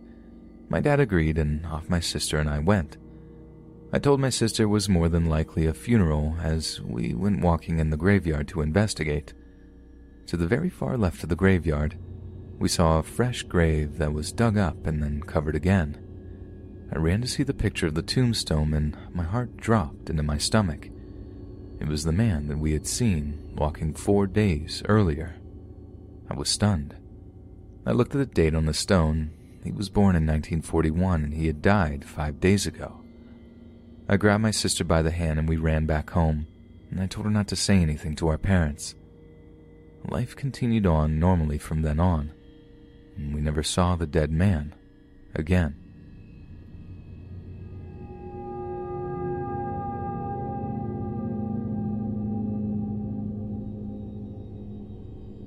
About 6 years ago, me and my sister were asked to join our parents for a family holiday to Greece. My sister and I were, at the time, 19 and 23 years old.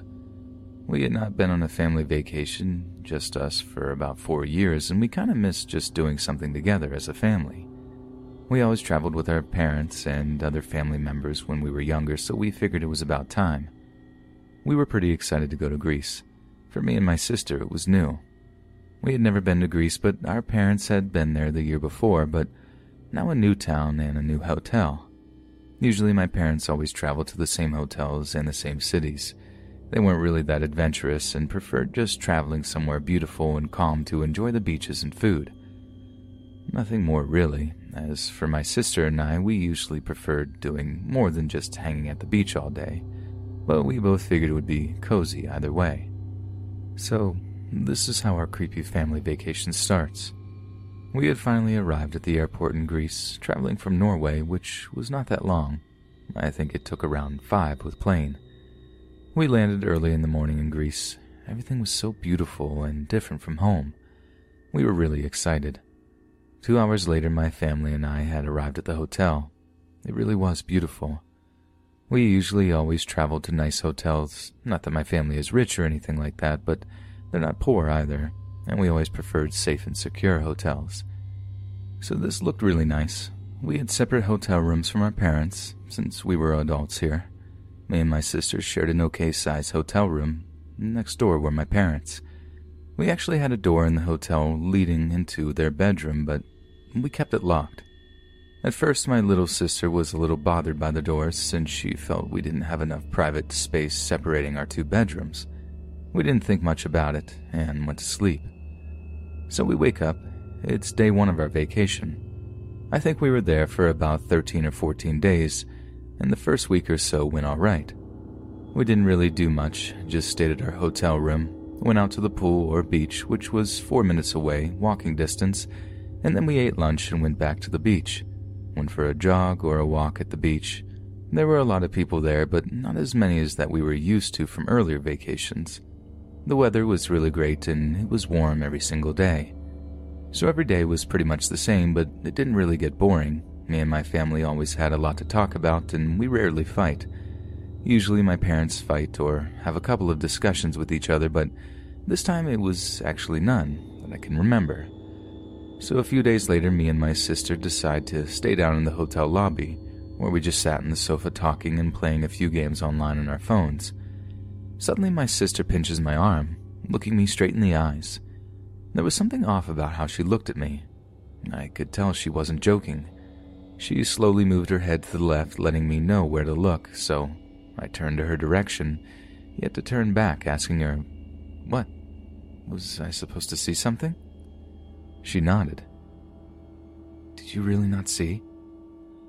I just turned around once more, looking a bit confused, asking, "Okay, I'm confused. What do you want me to see?" She explained with a low voice that a man was standing around 30 meters away looking our direction, pretending to read something, but she had noticed that he had not one time had flipped the page on the newspaper he was reading, which she definitely found strange. She had met his eyes and stares without him really staring away. I wasn't sure what to think. I definitely knew she wasn't lying, and there was something weird about this guy, but I didn't really know what to say or what to think. It wasn't like he had done something wrong, or said something, so I just kind of brushed it off, trying to tell her he was probably just weird or had been drinking. And it wasn't even that late. I actually don't think that he would even have time to have been drinking. He just kept staring.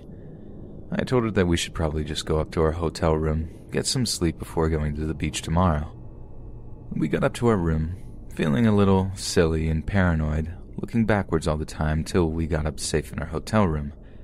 We both grew up learning and hearing all kinds of things about humans, strangers, and creepers out in the world, and kind of had all that stuff imprinted into our minds. We also were really into scaring each other in horror movies. Every time we had a film night or were on a vacation, we traveled with at least one laptop to be able to pick our own scary movies to watch.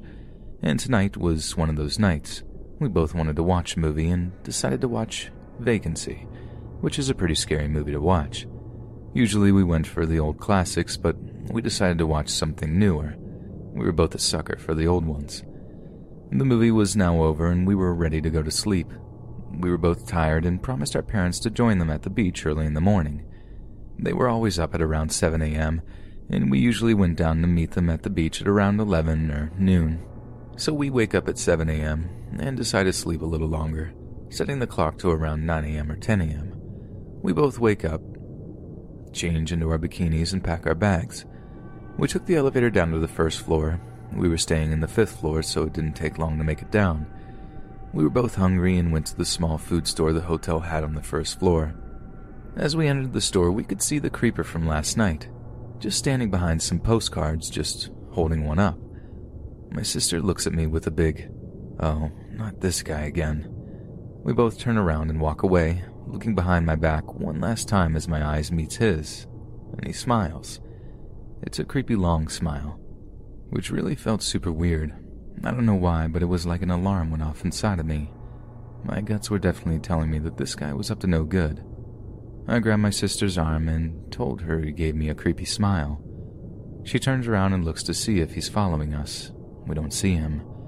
So we walk outside the hotel, and we're surrounded by other hotels everywhere, and we keep turning our heads. But we felt pretty safe going outside down the road and down to the beach. Pretty much families everywhere you look, with kids and cars passing. Surely everyone here can't be crazy, we think to ourselves. We arrive at the beach in time for lunch with our parents. They laugh and let us know that they knew we weren't able to make it at 7 a.m. We didn't really laugh back, and I decided to tell my mom about the creepy guy from the other day and just now. She's a really paranoid woman and told us to stay close to them and no longer walk alone. We both agreed and felt much safer that way anyway. We didn't even know if the creeper guy actually was a bad guy or had even followed us, but we just went with our gut feeling.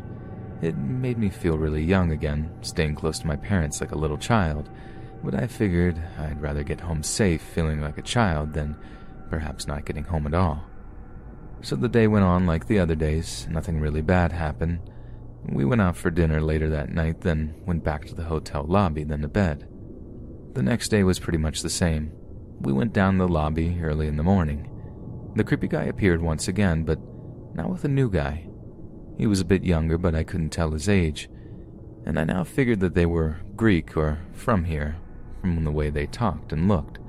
They looked like they could be from Russia or Poland, the sort of Eastern European descendants. His friend was wearing some really old, weird biker sunnies, which looked rather weird, and they both had really tight shorts on.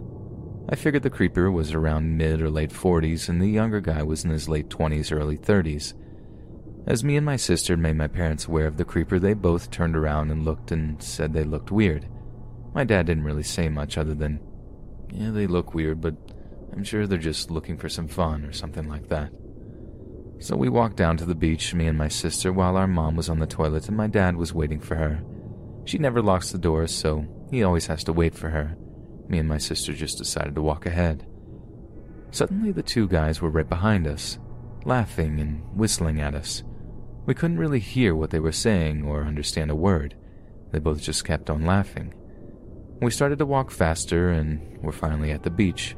We put our towels down and saw our parents walking towards us. The two guys suddenly put both their towels and belongings right beside us. I kid you not, only 2 or 3 meters they were away from us. This really gave us the chills, especially since there were a lot of empty spaces to lay down at the beach on this particular day. This whole situation was just getting odd. What did they want? We never talked. We never showed any kind of interest or even smiled back. They kept coming back or closer to us. It was obvious we weren't interested in anything they wanted. The whole day at the beach was very weird. The entire time they kept looking at us and staring, then holding their phones up. I could swear a couple of times it was like they were trying to take photos, but they didn't do it too obvious, so we couldn't really say anything. Finally, we had had enough. My mom and dad gave them a horrible stare back, like, don't even look at our daughters kind of look. They stopped laughing and acting like teenagers and got very serious as we walked away, but we didn't care. The day passed and we didn't see them, so we slowly thought to ourselves that perhaps they got the point now and that we weren't interested in anything that they wanted to ask or do. After that, we had a whole day of not running into those creeps. We finally got our holiday spirit back, but we felt more calm. My dad even joked that perhaps they had left the hotel and back to their country. Later that night, after we went out to dinner, my mom felt really sick and had to go lay down and decided to sleep early. My dad sat down with my sister and I for a few hours, talking and walking around, looking at the hotel and a few other hotels down the street. We decided to buy some groceries for later and make some food in our hotel room. My dad told us that he wanted to go and check on our mom to see if she was feeling any better, and if she wasn't, he was just going to watch the TV in their room anyways. I'm pretty sure there was some football match on and he didn't want to miss. Me and my sister stayed down in the hotel lobby for a few hours. We started talking to some Swedish tourists, just small talk. Suddenly the creeper appeared again. So yet again we were met with intense weird stares. My sister is usually a very outspoken person and probably wouldn't mind asking him what he wanted or why he was always staring at us. I'm more quiet, not afraid or letting some people know how I feel, but I'm just more quiet and a calm person rather than my sister. But we both kept our mouths shut, trying to ignore the guy who always appeared. We figured our vacation was almost over anyways, so what could possibly go wrong? We weren't even alone. He kept hiding behind a newspaper, but we could tell he was looking and staring us down. My sister wanted to go upstairs, but we were both a little hesitant on how we would play this one out. If we were to stand up and leave, would this creepy stalker guy follow us? Would he just sit there and not do anything? Anyways, I thought to myself that we're at a hotel that seems fully booked. That means people everywhere. Almost every corner of my eye I could see someone. So I said to my sister, "Hey, it's getting late. Let's go upstairs and watch a movie or something." She agreed and we walked towards the elevator and entered. The elevator was just standing still, no movement whatsoever. We decided just to walk the stairs. We were on the stairs to the 3rd or 4th floor when I hear the elevator opening. I got this really weird feeling, a feeling of fear I had never experienced, and I've experienced a lot of fear in my life, but this was something totally different. I saw the creeper standing still in the elevator. I recognized his clothes. I didn't see his face, just the shape of his head or arm in a shadow. He was wearing a Hawaiian shirt and some oversized shorts. This was the really creepy part. Instead of walking outside where his elevator had stopped, the man just stood there. Me and my sister both froze. Like, do we run? Do we wait and see if he re-enters here? What do we do? He pokes his head out, looking towards the stairs. Before he can even meet my scared look, me and my sister ran upstairs and kept running, not looking behind us. My sister tells me while running that she thought that she saw him running after us. We finally arrive outside our hotel room, opening it and shutting it as fast as we could.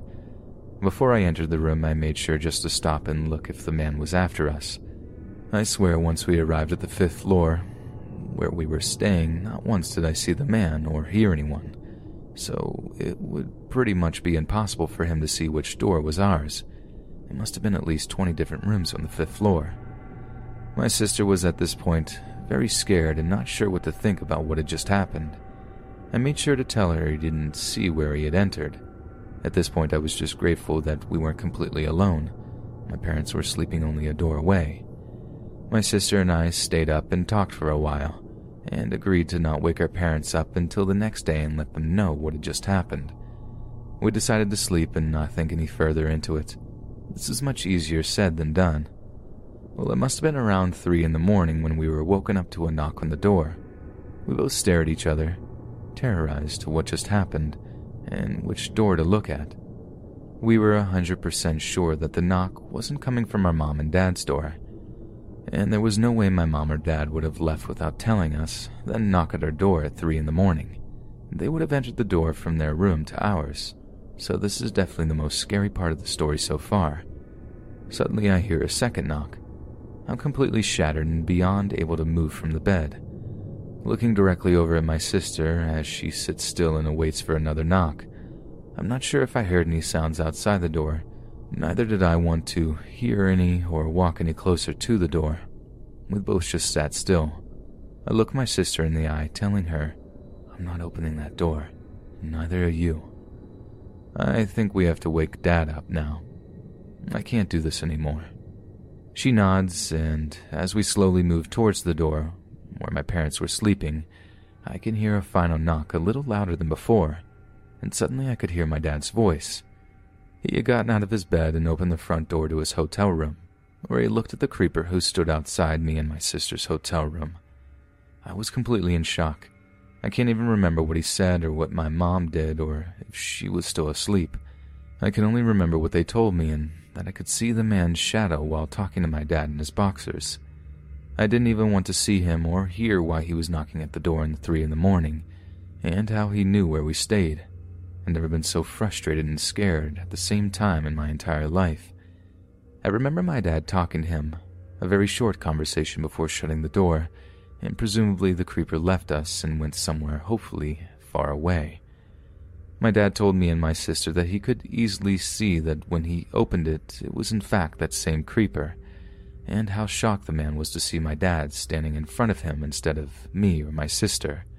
It was like he wasn't expecting that at all, and even had a backup story for why he was following us and knocking at the door.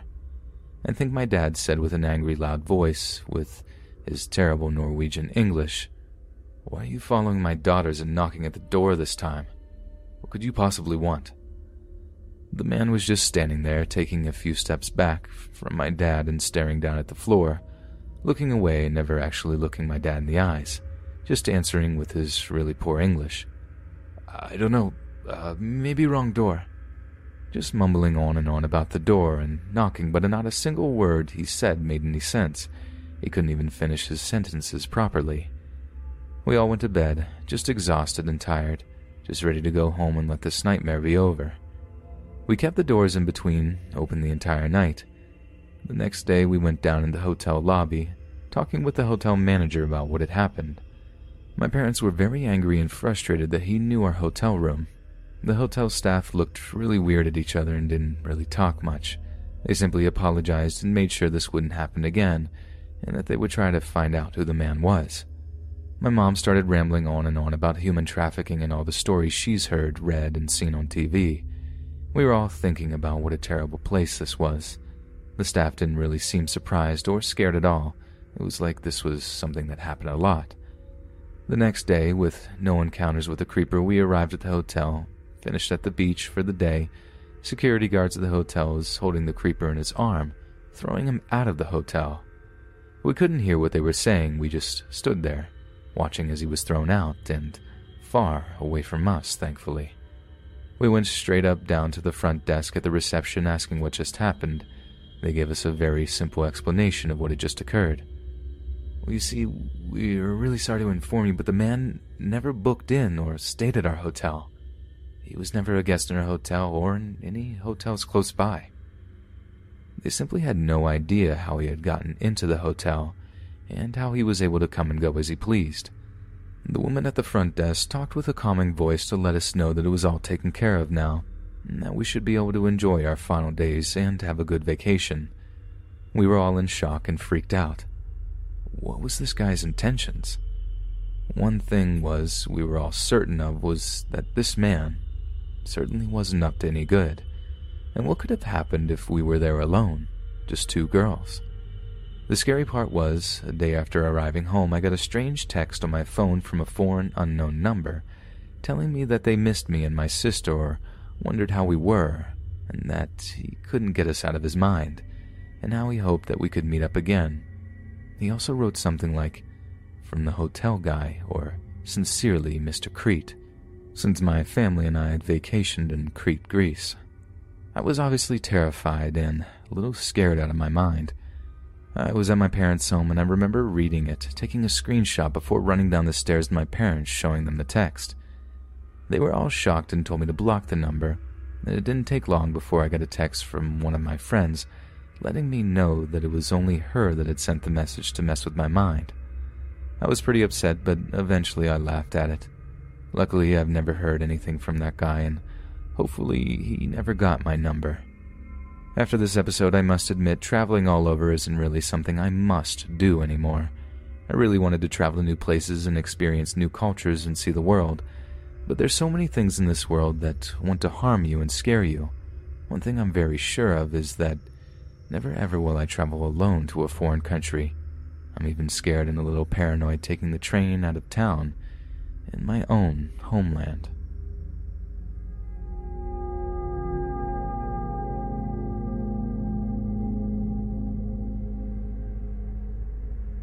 I've had quite a few paranormal experiences in my life, but this one has to be the most terrifying. Some background information on me. I'm 16 years old as of writing this. I've been diagnosed with severe mental disorders, and I tend to be skeptic. Many people don't believe in the paranormal and would probably say that my experiences are due to my mental disorders. I myself have wondered that as well. However, I came to the conclusion that there's no connection. I have been diagnosed with PTSD due to an abusive father, anxiety, and depression. While I do have nightmares, which is common with people who have PTSD, I have never had nightmares that included the paranormal, and I have never hallucinated, at least to my knowledge. This happened almost 2 years ago. I had a small dog at the time named Holly. She was a border collie, Australian Shepherd mix who was mistreated by her old family and had some aggression issues we were working on. My room was pretty small. It was on the second floor with a window and a walk-in closet. I had my bed under the window that was straight across from my bedroom door and my closet. I have never liked that closet and would always get a bad feeling. I could never leave the door open, especially at night. Me and my mom felt like the whole house was haunted due to several reasons. My dog Holly would go insane, barking and growling at the door to the garage and my closet when no one was in there or standing back there. My lights would keep flickering and both me and my mother had bad feelings about the house. I've seen a few things in the living room and both me and my mother have heard things. One night I was lying in bed facing the window. Holly was laying at the end by my feet. I had all the doors closed and the lights off. As I was drifting off, I heard Holly start growling. Thinking she was growling at someone outside, I told her to quit and lay down. She didn't and actually started growling louder. I turned and started to prop my body up so I could look and see what was outside. I noticed Holly was facing the window, but my door. She was kind of crouched down at the edge of the bed, teeth bared, hair standing up, ears pinned back. Weirded out, I turned all the way over and froze. I saw a dark figure hunched over staring at me and my dog. He was tall and thin, with its horns, red eyes, long talons, and a big grin.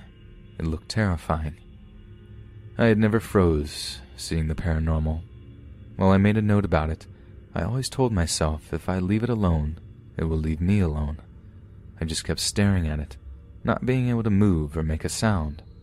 Holly kept snarling. The thing's smile grew as I think it noticed I couldn't move. I started moving closer and closer. I laid there terrified as it raised its talons up like it was going to slash me. At that moment, Holly jumped off my bed to attack the thing. I heard her teeth snap closed as the thing disappeared. She landed on the floor right by my bed. I could finally move, but Holly kept growling at the door. Holly didn't stop growling till an hour or two after the event. Holly sadly passed away due to being hit by a car a few months ago. She was stubborn and aggressive, but still a good dog who was brave enough to defend me from this thing, and I will always miss her. I haven't had sleep paralysis since or before this event and hope it never happens again. I still feel the creature around me, especially in the dark. Ever since this event, anytime around a dog, I feel the presence move away from me. I now have a service dog due to my PTSD.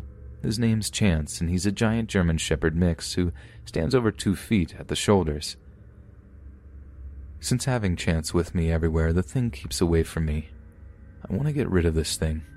And maybe one day I will, but till then, I hope to never have that close of an encounter again. Stay safe out there.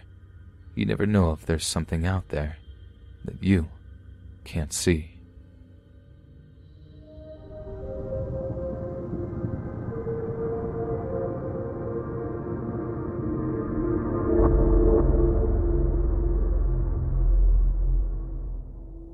Funny thing is, I've always had a knack for attending haunted old schools ever since middle school. So I joined the paranormal club at my school, and today was our first investigation. Our school is pretty old, like not as old as East Coast schools, but still a good century old. The building we were investigating was a recently renovated one, replacing a very old building that, like all other stories, had people die in. It's a simple lecture hall, but it's pretty infamous for janitors and other workers demanding to relocate because of creepy stuff like a mop dancing by itself, or seeing a dark figure at the end of the hall and whatnot. You see, they did this investigation here along with Scrabble pieces, Ouija boards, and other seances and got a response spelling black dog, which is an omen of death. Supposedly, if you see a black dog apparition and gaze into its red eyes, you or a person you love will die within a week. Well, obviously no one died. One person did dream of a black dog and saw the reflection, but not directly of its amber eyes, which the next day he got a call saying his baby brother has almost died when 2 bees stung right under his eye. But this was last year. Besides this, they didn't have much activity on the EMF or EPV going on other than asking yes or no questions, which they answered as all yeses. This hyped me up a little bit for my first investigation, and after the initial tour of the building at 1 a.m., we camped out until around 3:30 a.m. for the witching hour, but activities started much before in intense waves.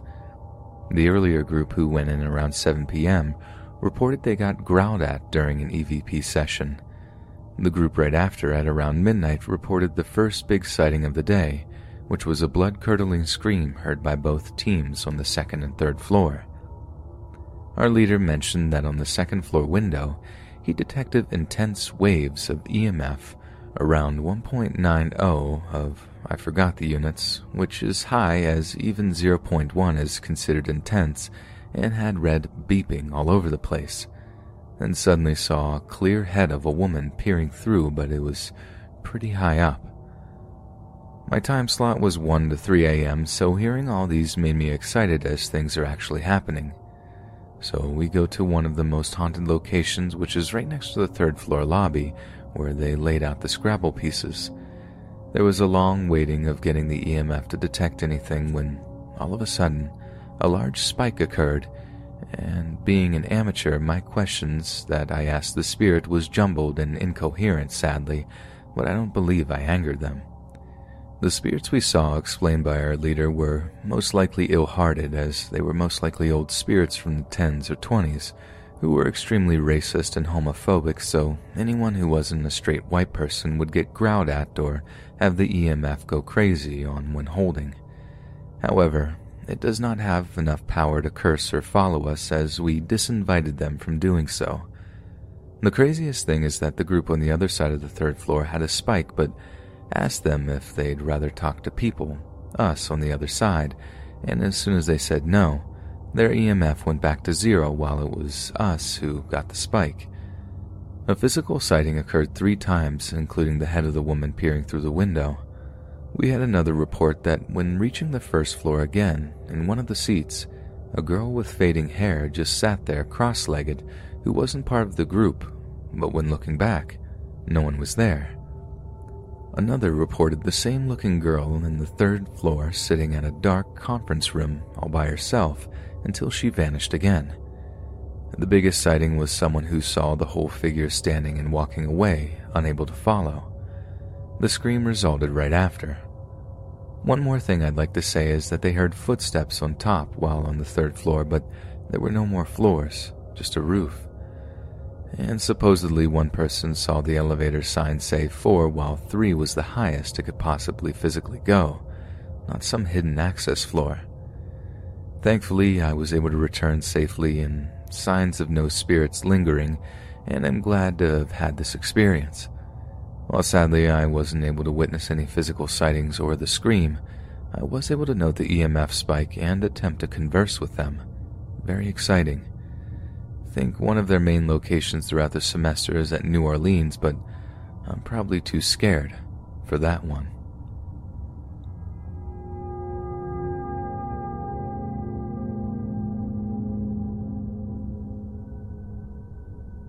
Apparently, I'm a magnet. It's something I've heard all my life.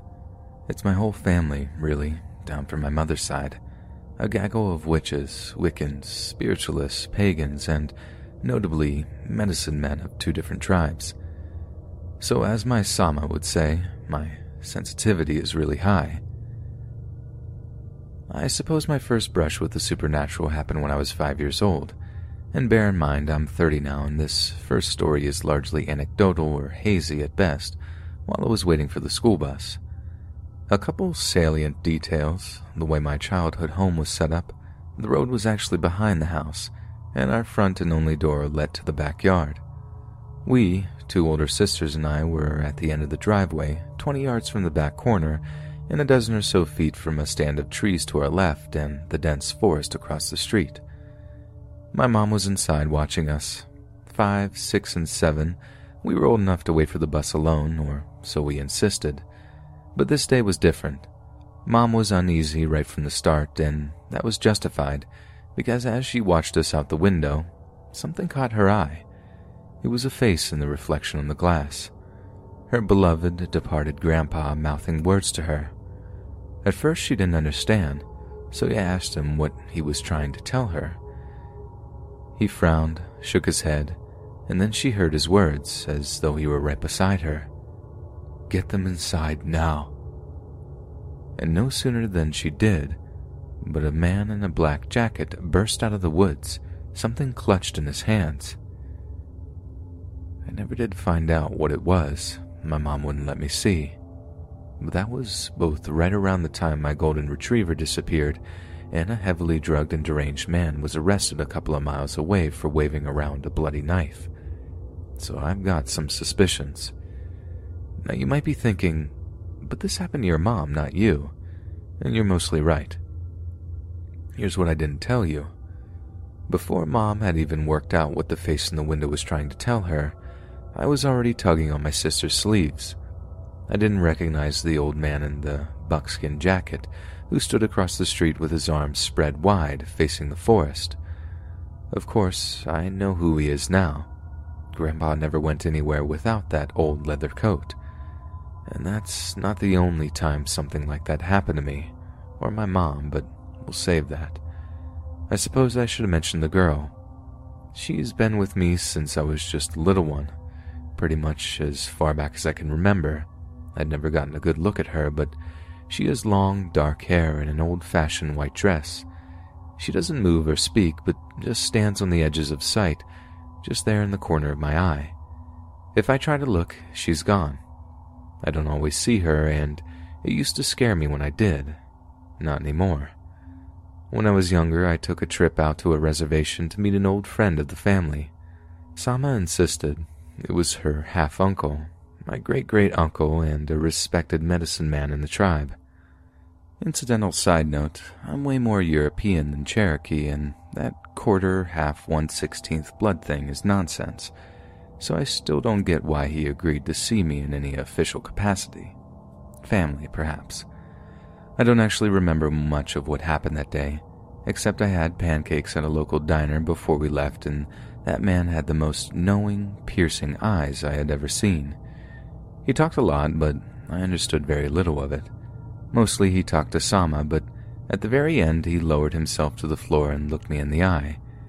He called me a little coyote, and told me the girl wasn't dangerous, that she was meant to be a guide.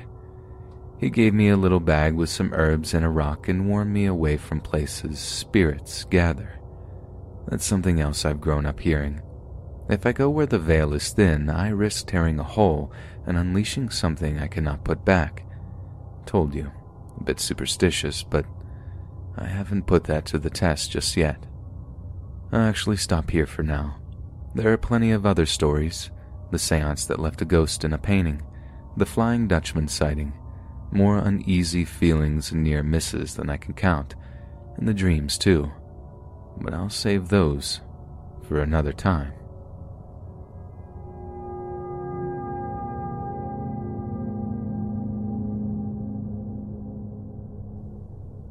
A few months ago, I responded to an Instagram ad for a girl that was new in town and needed someone to watch her dog while she went on a trip. I didn't know her well, just that she was extremely spiritual and maintained an Akashic record practitioner business, though still not quite sure what that certification or business title means, but we've since become friends. It was a great dog-sitting gig. The dog was so intelligent and sweet, and her house, though small and a little out of the way in the countryside, was cozy and relaxing, complete with all of her spiritual supplies, crystals, sage sticks, candles, etc. The backyard had a hammock and string lights and crickets chirping in the evening. It was beautiful. The whole gig was supposed to be a nice getaway for me, but I was wary because I knew the chick dabbled in a lot of spiritual things, and in the back of my mind, I worried what type of energy she might be letting into her space, and there was definitely something spooky about her. When we met at the house to discuss details, she looked overhead suddenly and sighed deeply. I looked up and saw an open-winged hawk gliding closely to us through the pine tree landscape. It was a majestic sight. As we stood there silently, it felt as if we were meant to be there. Not in a romantic sense, but an eerie one.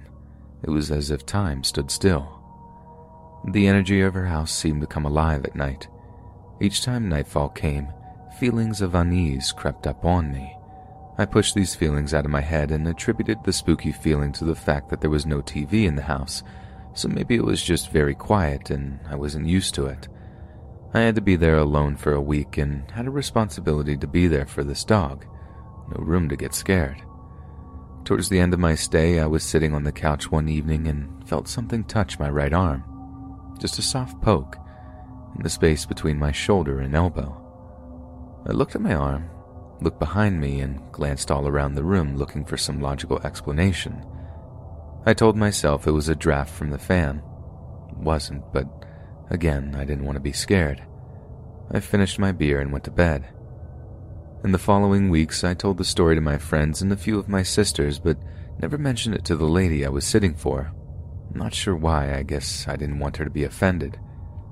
However, she ended up moving out of that house and back to her home state of Vermont, so I finally decided to reach out and pry a little bit. I asked her if she ever felt anything spooky in the house, and that's it. Keep in mind, I told her nothing of what I had experienced. Here was her response.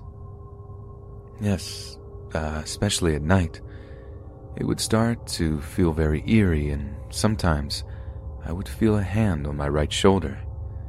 It used to scare me so bad that I would run to bed and hide under the covers, but then I started to look at it as a hand guiding me through the darkness. Then I told her about my experience about feeling something touch my right arm.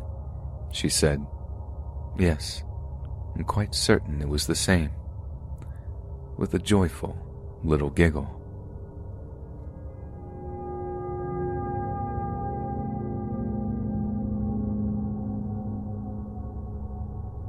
This happened a few years ago.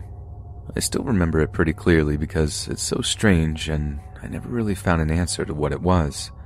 I'm not an active user on Reddit either, and at this point I figured I would just share my experience and see if anyone had similar stories or an explanation. Maybe just share your thoughts. Like I said, this happened a couple of years ago. It was during a visit to my grandmother in a small village in Mexico. To give some context, my parents and I visited for about a week, and during that week, my mother's cousin also passed. He was in a car crash, and the local government was deeply involved. Months later, it turns out he was actually targeted by the local cartel there. That really is a whole story in itself, but I decided to mention it because it did happen that same week we were visiting. As you can probably tell, overall that whole week was tragic and also extremely odd. Some background. It happened about a night before we got news about the passing. My uncle lives on the same plot of land my grandmother does, and he owns a farm of chickens and roosters. My grandma's sister, the mother of the guy who passed, is technically their next-door neighbor. They own the plot of land right next to my grandmother's. My grandmother's plot of land is actually adjacent to the local elementary school there, so her house isn't in the middle of nowhere.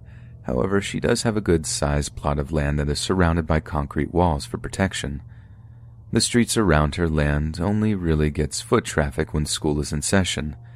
Given the climate at the time, any kind of foot traffic stops by sunset. The village itself is pretty poor and everyone is familiar with each other there. They have a few rich but no middle class. Most houses are about equivalent to shacks. My grandmother owns a concrete house that is decently sized but otherwise plain. Now that there's some background, I'll get to the event. It was during the summer when my parents and I visited. I was on summer break and so were the schools there. My parents and I were the only people there visiting my grandmother at the time. Every night, time is taken to be sure all the doors are completely locked before heading to bed. There's 3 doors that lead to the outside. All are made of metal, with also a mesh-framed door to keep the bugs out. That night, I distinctly remember asking my mom to help me lock the front door. It's a heavy metal door with a secured lock that I was having difficulties closing. We also checked to make sure that the other doors were secured and locked. I'm going to mention the layout of my grandmother's house briefly since it is somewhat important. The first room you enter, which is the door I was having a hard time closing, is basically a room with a bunch of beds. To the right is what is referred to as a middle room, which is just another bedroom. It connects to the first room to my grandmother's room. You can look into the middle room and also see the first room when both doors are left open. These two doors are usually left open because they are heavy and scrape against the concrete floor very loudly. Before heading to bed, I plugged my phone into the middle room to charge, which is where my dad was going to sleep in. My mom and I were sleeping in the same room with my grandmother. My mom and I shared a bed that was right next to the door that leads into the middle room. Right before falling asleep, I could see into the first room because the two doors were left open like always. I had no recollection of any nightmares or dreams. I basically slept in pitch black until I woke up at an unknown time completely terrified. My eyes basically shot open and I had an indescribable sense of fear. The first thing I noticed was that the door next to me was completely shut. I didn't want to move even in the slightest. I didn't really know what to think. I felt too scared to even close my eyes. I just laid there completely still for an unknown amount of time. I came to the conclusion I would rather wait for the sun to come up than close my eyes again. I was that scared. Eventually, I heard the chickens starting to make noise, so I figured the sun was to come up in the next few hours or so. However, I noticed the chickens were actually going crazy, almost as if though they were scared of something. This deepened my fear, but I still laid there, too scared to move. At this point, I was wondering why it hadn't woken up my mother or my grandmother, who were both extremely light sleepers. I was the heavy sleeper in the family, yet the chickens weren't waking either of them up. Eventually, they all settled down, and there was no sign of any sunlight. I occupied my time just listening to the air conditioner in the middle room.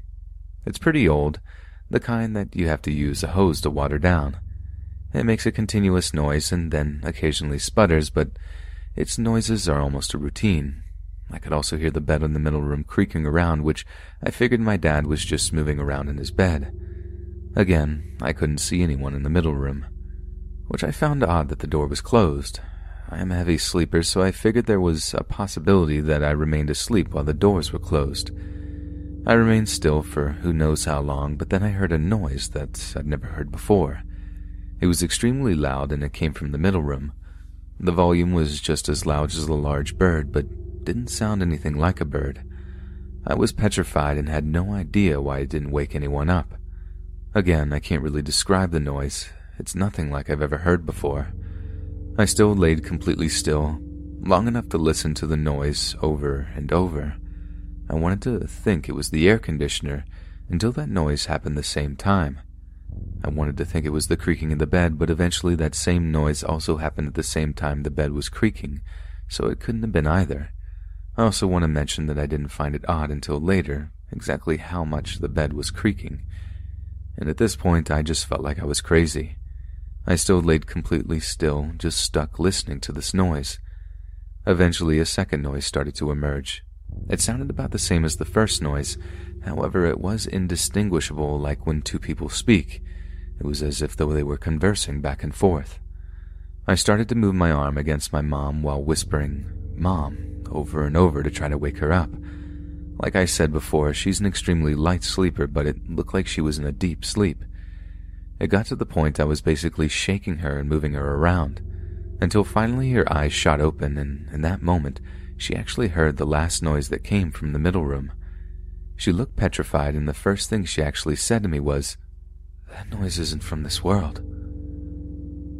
After that, the noises completely stopped. My mom got up and tried to open the door leading into the middle room as slowly as possible, but it still made a lot of noise. The door opening woke up my grandmother. When we got into the middle room, there was nothing in there, and my dad was still completely asleep. I checked the time on my phone, and it was around 3 a.m. Apparently, both doors in the middle room were shut completely. When we started checking around the house, we noticed that all the doors were left open.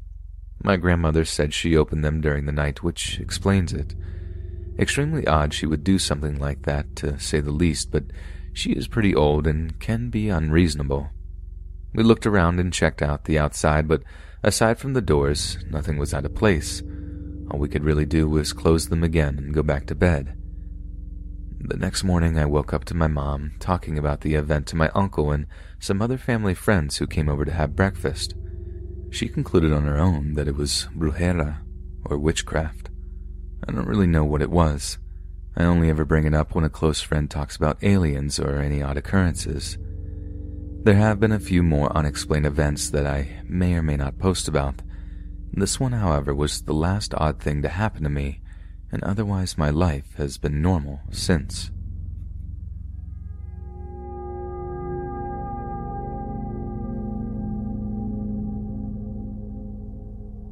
I posted a story for you guys last night about the strange orange and green glowing lights in my room I saw a few months ago, but I have another unexplained experience for you guys I just remembered.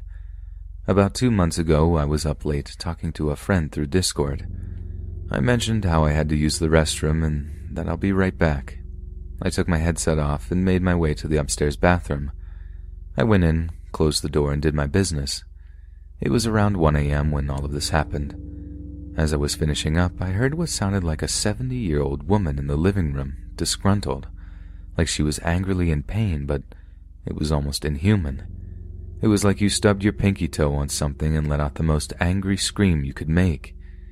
Keep in mind that the only people who live in this house are my parents, my sister, and I, all of which who were asleep at the time.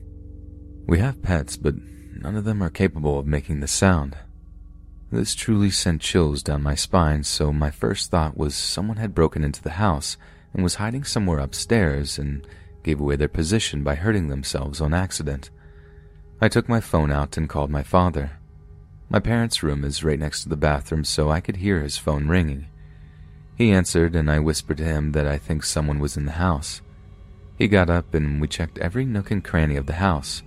All the doors and windows were locked and shut. No one appeared to have came in or out of the house. None of the pets woke up from their sleep either until we started shining flashlights everywhere. Even my dog Maxwell was sound asleep until he noticed we were up. This part is where it gets me the most. When I heard the scream, I texted my friends who were still in the Discord channel, asking them if my mic had picked up the sound. They all said yes, and they all said it sounded like an old woman screaming. The room is in the basement, and the scream was located in the living room upstairs. That's how loud it was. To this day, I'm still not sure what it was, but that was truly one of the handful of times I have been startled from the things that have happened in this house.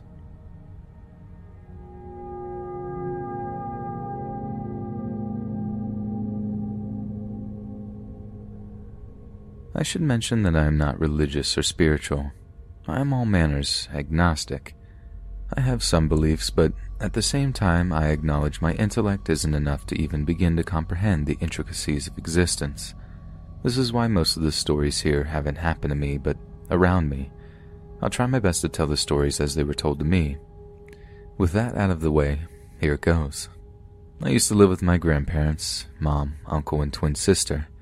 The house itself isn't particularly old. My grandparents built it almost 30 years ago, and it was one of the first houses in the area. Over the years, many things have happened in the house that could be classified as paranormal, but nothing particularly bad, just a bit eerie. So, might be tied to the old furniture, passed on for generations, others tied to the people living in the house, and some are just random. There's a pretty big cemetery close by. I could see the limits of it from my room, and friends think it adds a level of creepy to everything. The first story is one I can't remember happening. My sister and I were a day shy of 6 months old when our grandfather passed away in a plane accident coming home to meet us. My mother was changing our diapers when both my sister and I started giggling and then laughing, looking over my mom's shoulder. She thought it was weird because there was no one in the room with her and we were practically staring at a blank space in the wall, but didn't think much of it. A couple of hours later, she got the call from my dad telling her about the accident. My dad didn't tell her our grandfather was dead because he didn't know yet, but my mom somehow felt he was. She has always been sure that us laughing that day was us laughing at our grandfather, who had followed through with his plan of meeting us, just in a different way. He was later buried in the cemetery close to our house under a pine tree. Skipping forward many years, my grandparents built a second house next to the original one. The houses are divided by a strip of garden, and to go from one to the other you have to walk down a flight of stairs. My room in the big house has a big window, and from there I can see the stairs. This one night I heard my mom crossing the garden towards the stairs to go to the small house. She called my name and I answered from my room. I then heard her walk back to the big house. She came into my room and talked to me for a while, I don't remember what about, and then asked if I could walk her to her room, in the small house. I asked her why, and she told me that when she called my name from outside, it was because she had seen someone walking down the stairs and thought it was me. I walked her to her room and then back to mine and didn't see anyone. Everyone else had already gone to bed a while ago. That was the first time I escorted my mom to her room and the first time anyone saw Gonzalo. I say the first time because whoever it was, he showed up more than once. My sister was the next person to see Gonzalo. She was on the family computer in the living room when she saw a passing shadow from the window. She turned to see if it was our mom or uncle, but saw someone different. He was a he, and he was skinnier and taller than our uncle, and he was walking down the same stairs. She told my mom and me that night, and my mom mentioned the time she saw someone on the stairs and had me walk her to her room.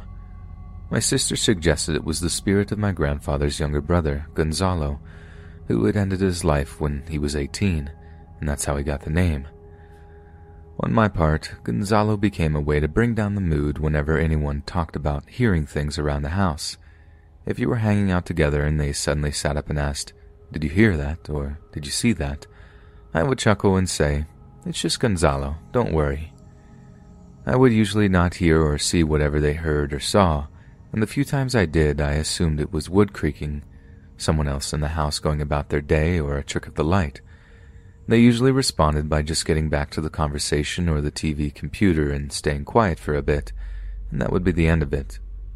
Things stayed like that for some years. Every once in a while, someone would mention seeing Gonzalo walk up or down the stairs, and I would just laugh it off, thinking they had probably seen me, as I am quiet when I walk and usually had headphones in so I couldn't listen when someone was calling my name. The last time I heard a concrete story about Gonzalo was from my mother. She was in her room, on her computer, when someone knocked on her door. She thought it was my uncle, so she said something like, "What?" or "Come in," and the door opened. Some dude peeked in and asked, "Have you seen?" and then said my uncle's name. She said something along the lines of, "No, he's not home. Did he tell you he was going to be here?" And the dude just apologized and closed the door. Afterwards, when my uncle got home, my mom scolded him about it. She thought he had given a key of the house to a friend who had rudely come in unannounced. My uncle hadn't given a key to anyone, and no one else in the house had let someone in that night. It was assumed by everyone it had been Gonzalo. I think the first time I said anything about stuff going on in my house to friends, we were all around 13 years old. It started because whenever my friends would come over, they would comment on how my house would be the perfect house for ghosts. Something about the look, the smell, even the area itself, they said. I took advantage of this, and my house, creepy happenings, and proximity to a cemetery became a great bedtime story that I would tell my friends to mess with them. I didn't believe any of it, so I had no problem going to bed after recalling everything. But with my friends, it was different. The stories matched too close with what they felt, so whenever they came over, they would always be alert. My skepticism remained for the next years. I became the official escort for both my mom and sister. I stopped asking why at some point. I would just walk them places around the house because I knew it would make them feel better. I would even joke around with my mom, saying things like, "Okay, so what if there is something or someone? You're bringing me so it happens to me first? Your kid? What am I to do? Shoo them away?" I didn't believe there was anything going on, so it didn't really bother me. But there was a shift some years ago. My sister and I were about 17 last year at school. I remember that because that's the year I threw away my old baseball bat, which will come into play in a bit. It was late at night on a weekend, and my grandparents were asleep and my mom had gone out. My uncle was in his room in the small house. I was in my room and my sister was in hers. Something about that night was just weird. I know this is the stereotypical description seen in paranormal shows on TV and so on, but I really have no better way to describe it. Something felt off. It was windier than usual, windy enough that we could hear it, and this part kills me to write, but the air felt heavy. Something in my chest felt weird, almost like when you fall and there's this feeling of not being able to breathe before you can cry or grunt or react in any other way. Minutes later, my sister came into my room. She was nervous and said she heard someone call her from outside her room. She said it was a weird voice, kind of muffled, but that she had heard her name clearly and it was definitely not the wind. On any other night, I would have just mocked my sister, chalk it up to Gonzalo, and just get back to whatever I was doing. But that night was different. I didn't think it was something paranormal. I thought someone had broken in and was walking around figuring out how to get in the house. I wasn't sure how they knew my sister's name, but that story made sense to me more than something paranormal. So I grabbed my baseball bat and wrapped a knife on the bat with duct tape. I know extreme, but teenage me was fueled by action movies and would jump at any chance of being a hero. I told my sister to stay in my room and went around the house with my improvised weapon. I didn't see anyone or anything, so I went in and met my sister in my room. We were both creeped out by the whole thing. She said she felt weird. I told her I did too. The feeling kept rising, so we decided to go to my uncle's room and see if we felt better with him. Maybe it was just the big house, concentrated air or something. I grabbed my bat and we crossed houses through Gonzalo's stairs. We got to my uncle's room and told him what happened. He said he felt weird too, and we all stayed there together. Our uncle played his music and we just tried to get our minds off the situation, which we eventually achieved a while later. With all my logic and skepticism, I can't find a reason for why I felt that way that night. I just know I'm glad I haven't felt it again and nothing bad happened. It's just the one time I was actually spooked. Since then, whenever my mom or sister asked me to walk them somewhere, I would do so not to comply with them, but because I knew how it felt to be spooked. My walk back to my room was just a bit scary, and the shadows I saw around the house made my logic go into hyperdrive. I miss the house, but I definitely don't miss Gonzalo or any of the other weird happenings that would go down.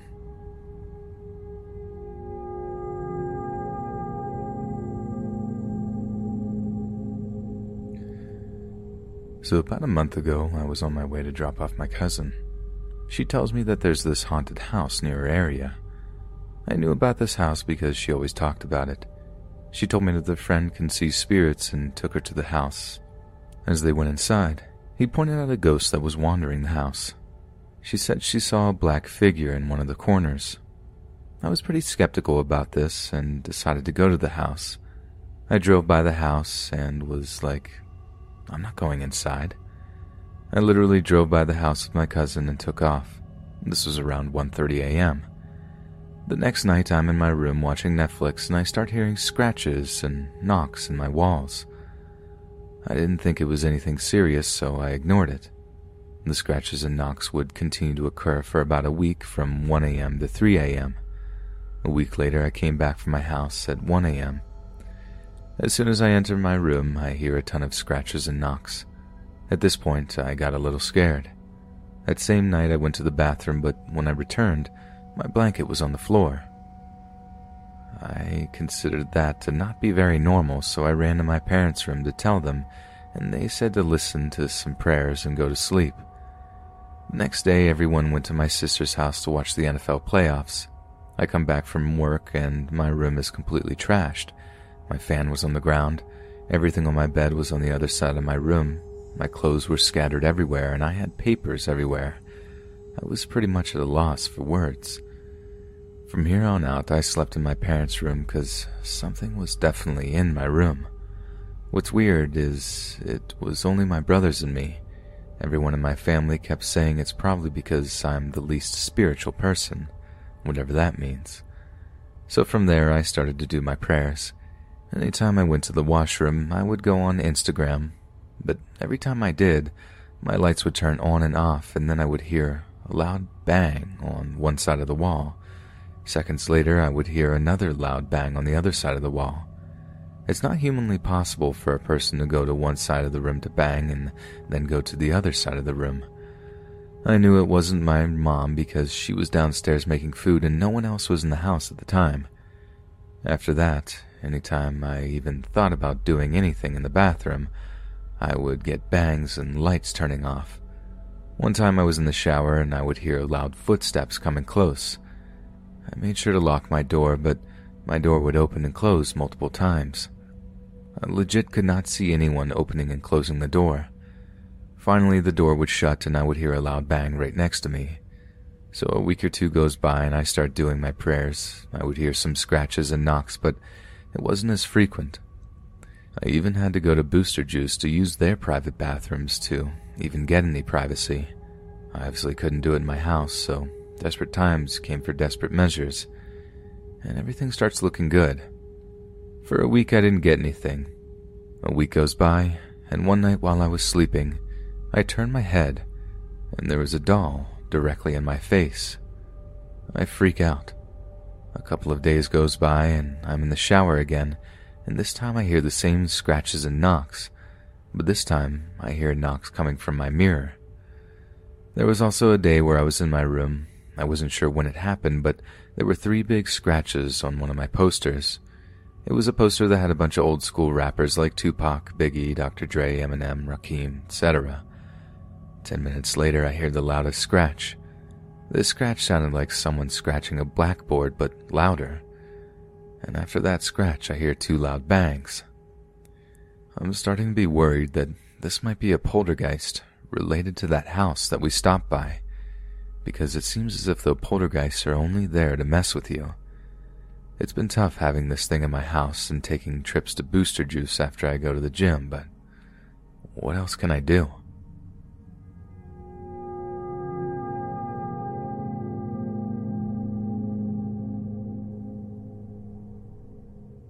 This is my 3rd post here, and this one is by far the most disturbing.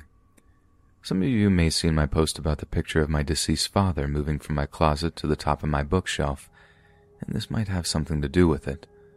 I'm looking for advice or insight or anything that might help. My family and I moved to Spring, Texas around late July, early August. I remember the day we got here. I had the worst vibe from this house, but it was the only one that was a perfect size and in our price range. Side note, the people who live in my house are as follows. My mother, 54, my younger brother, 14, myself, 16, my oldest sister, 29, my little niece, 3, and my little nephew, 5. We also have 4 cats and a dog.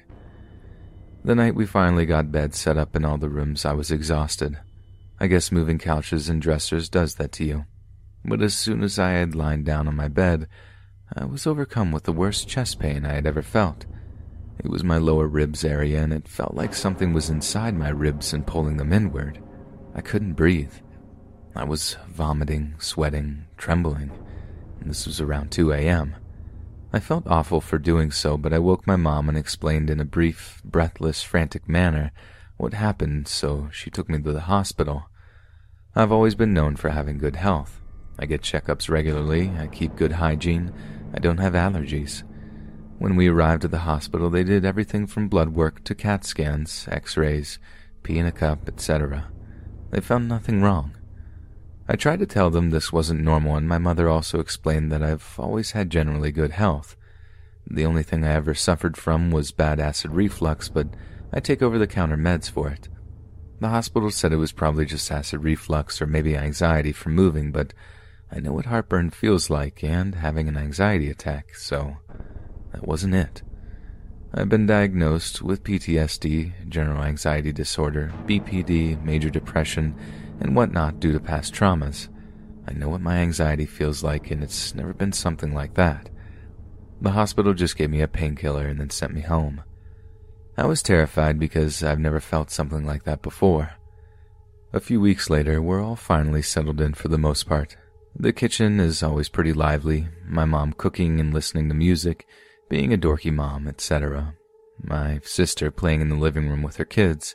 Despite having a rocky past, my family has always stayed very positive and warm and welcoming. I use rain sounds to help me fall asleep because of my PTSD. It's always done the trick, and the white noise in a way makes my nightmares stop. It's worked for over 3 years. Lately, though, the nightmares started again and have gotten so much worse and way more vivid than the ones I used to have. I get the nightmares once a week nowadays.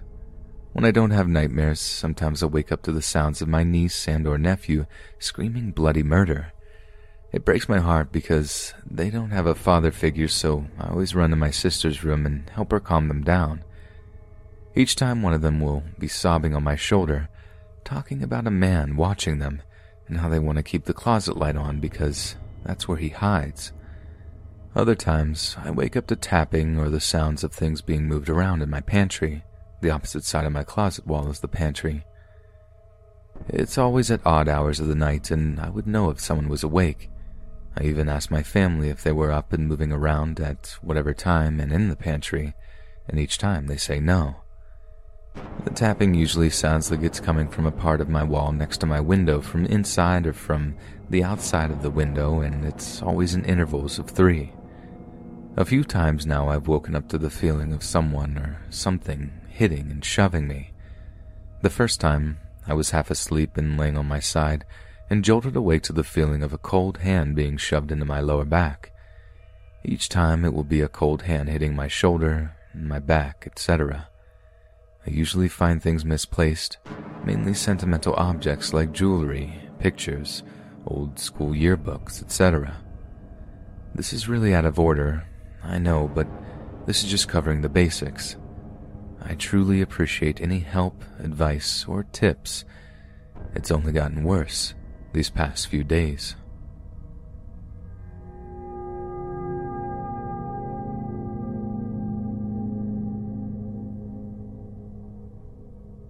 About a year and a half ago, a good friend of mine moved back home from out of state.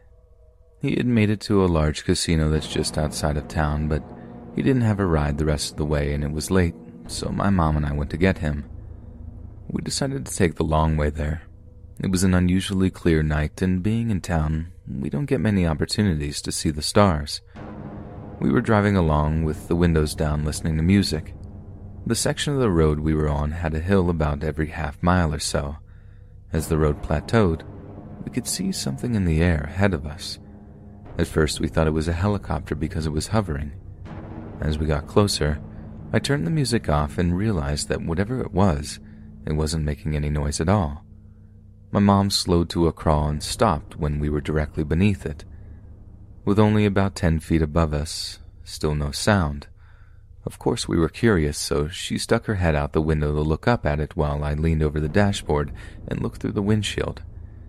It looked vaguely helicopter or teardrop shape, with one end being much thicker than the other, but it didn't taper as narrowly as a helicopter, and instead of the blades on top of the aircraft, it had wings like a plane, but they seemed too short to actually be functional. We saw a flash in the rearview mirror and looked back to see a car cresting a hill about a mile behind us, and when we looked up, the craft was gone. We continued on our way and picked up my friend, talking his ear off about it all the way home. You can bet we took the same way home, hoping to get a second look and validation from a third party, but to no avail. The next morning, I got up and went to the bathroom and caught a glimpse of myself in the mirror. I'm not even kidding. The side of my face that I had turned up to look at the craft was sunburned. I ran to my mom's rooms to see her face, and sure enough, she was sunburned too. We had spent the entire day indoors, so there was no possibility of it being from just being out in the sun. I wish we could have gotten a second look at it, and I wonder if the car behind us had seen anything as well.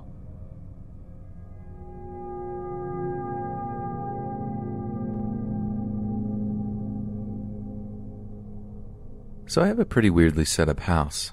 To the right of our house, we have no neighbors and a very big open empty field that stops at a busy road, and across the road is a park. My mom and I live there, and our house is pretty small, but just the right size for us. The kitchen door is less of a door and more of an opening. Living room and dining room connected. Super creepy unfinished basement with an unlocked attic door above the stairs. My room has always felt safe. My mom's room, however, always feels cold and uninviting. When I stay home, only when I'm there alone, weird things happen.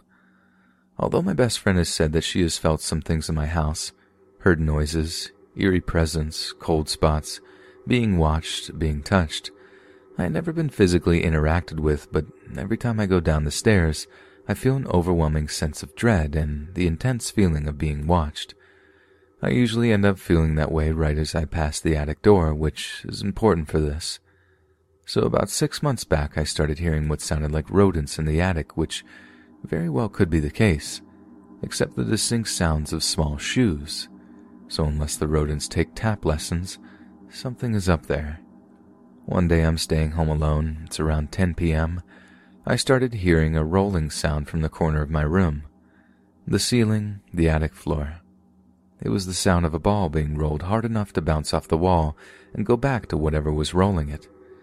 Well, I wanted to be sure I wasn't going crazy and went to the ceiling and knocked on it.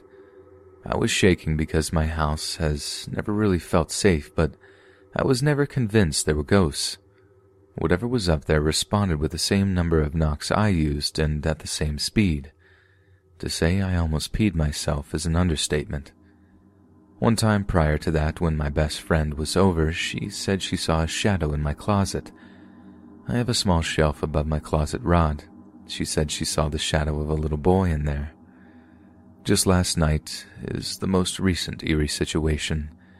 I was waiting for my best friend to come get me after work. I was in my room, which has 2 windows, one to the big field and one to the unfenced backyard. The basement stairs are right behind my head and the back door is right in front of the top stair. So I'm in silence, finding a YouTube video to watch on my TV when I hear clear humming from a female voice. Of course, I held my breath and listened. I then heard what sounded like someone pushing against the back door. I ran to my window and looked. Nothing. It wasn't coming from inside. A little bit later, the same thing at the front door, and still, nothing. Am I being haunted? Is my house just old, or am I going crazy? Any advice or comments would be highly appreciated in this situation. Hey friends, thanks for listening. Be sure to subscribe and click that notification bell to be alerted of all future narrations. If you got a story, be sure to submit them to my subreddit, r/Let'sReadOfficial, and give and receive feedback from the community, and maybe even hear your story featured on the next video. And join my Discord to interact with me and other listeners directly. And if you want to support me even more, grab early access to all future narrations for just $1 a month on Patreon, and maybe even pick up some Let's Read merch on Spreadshirt. Links in the bio. Thanks so much, friends, and I'll see you again soon.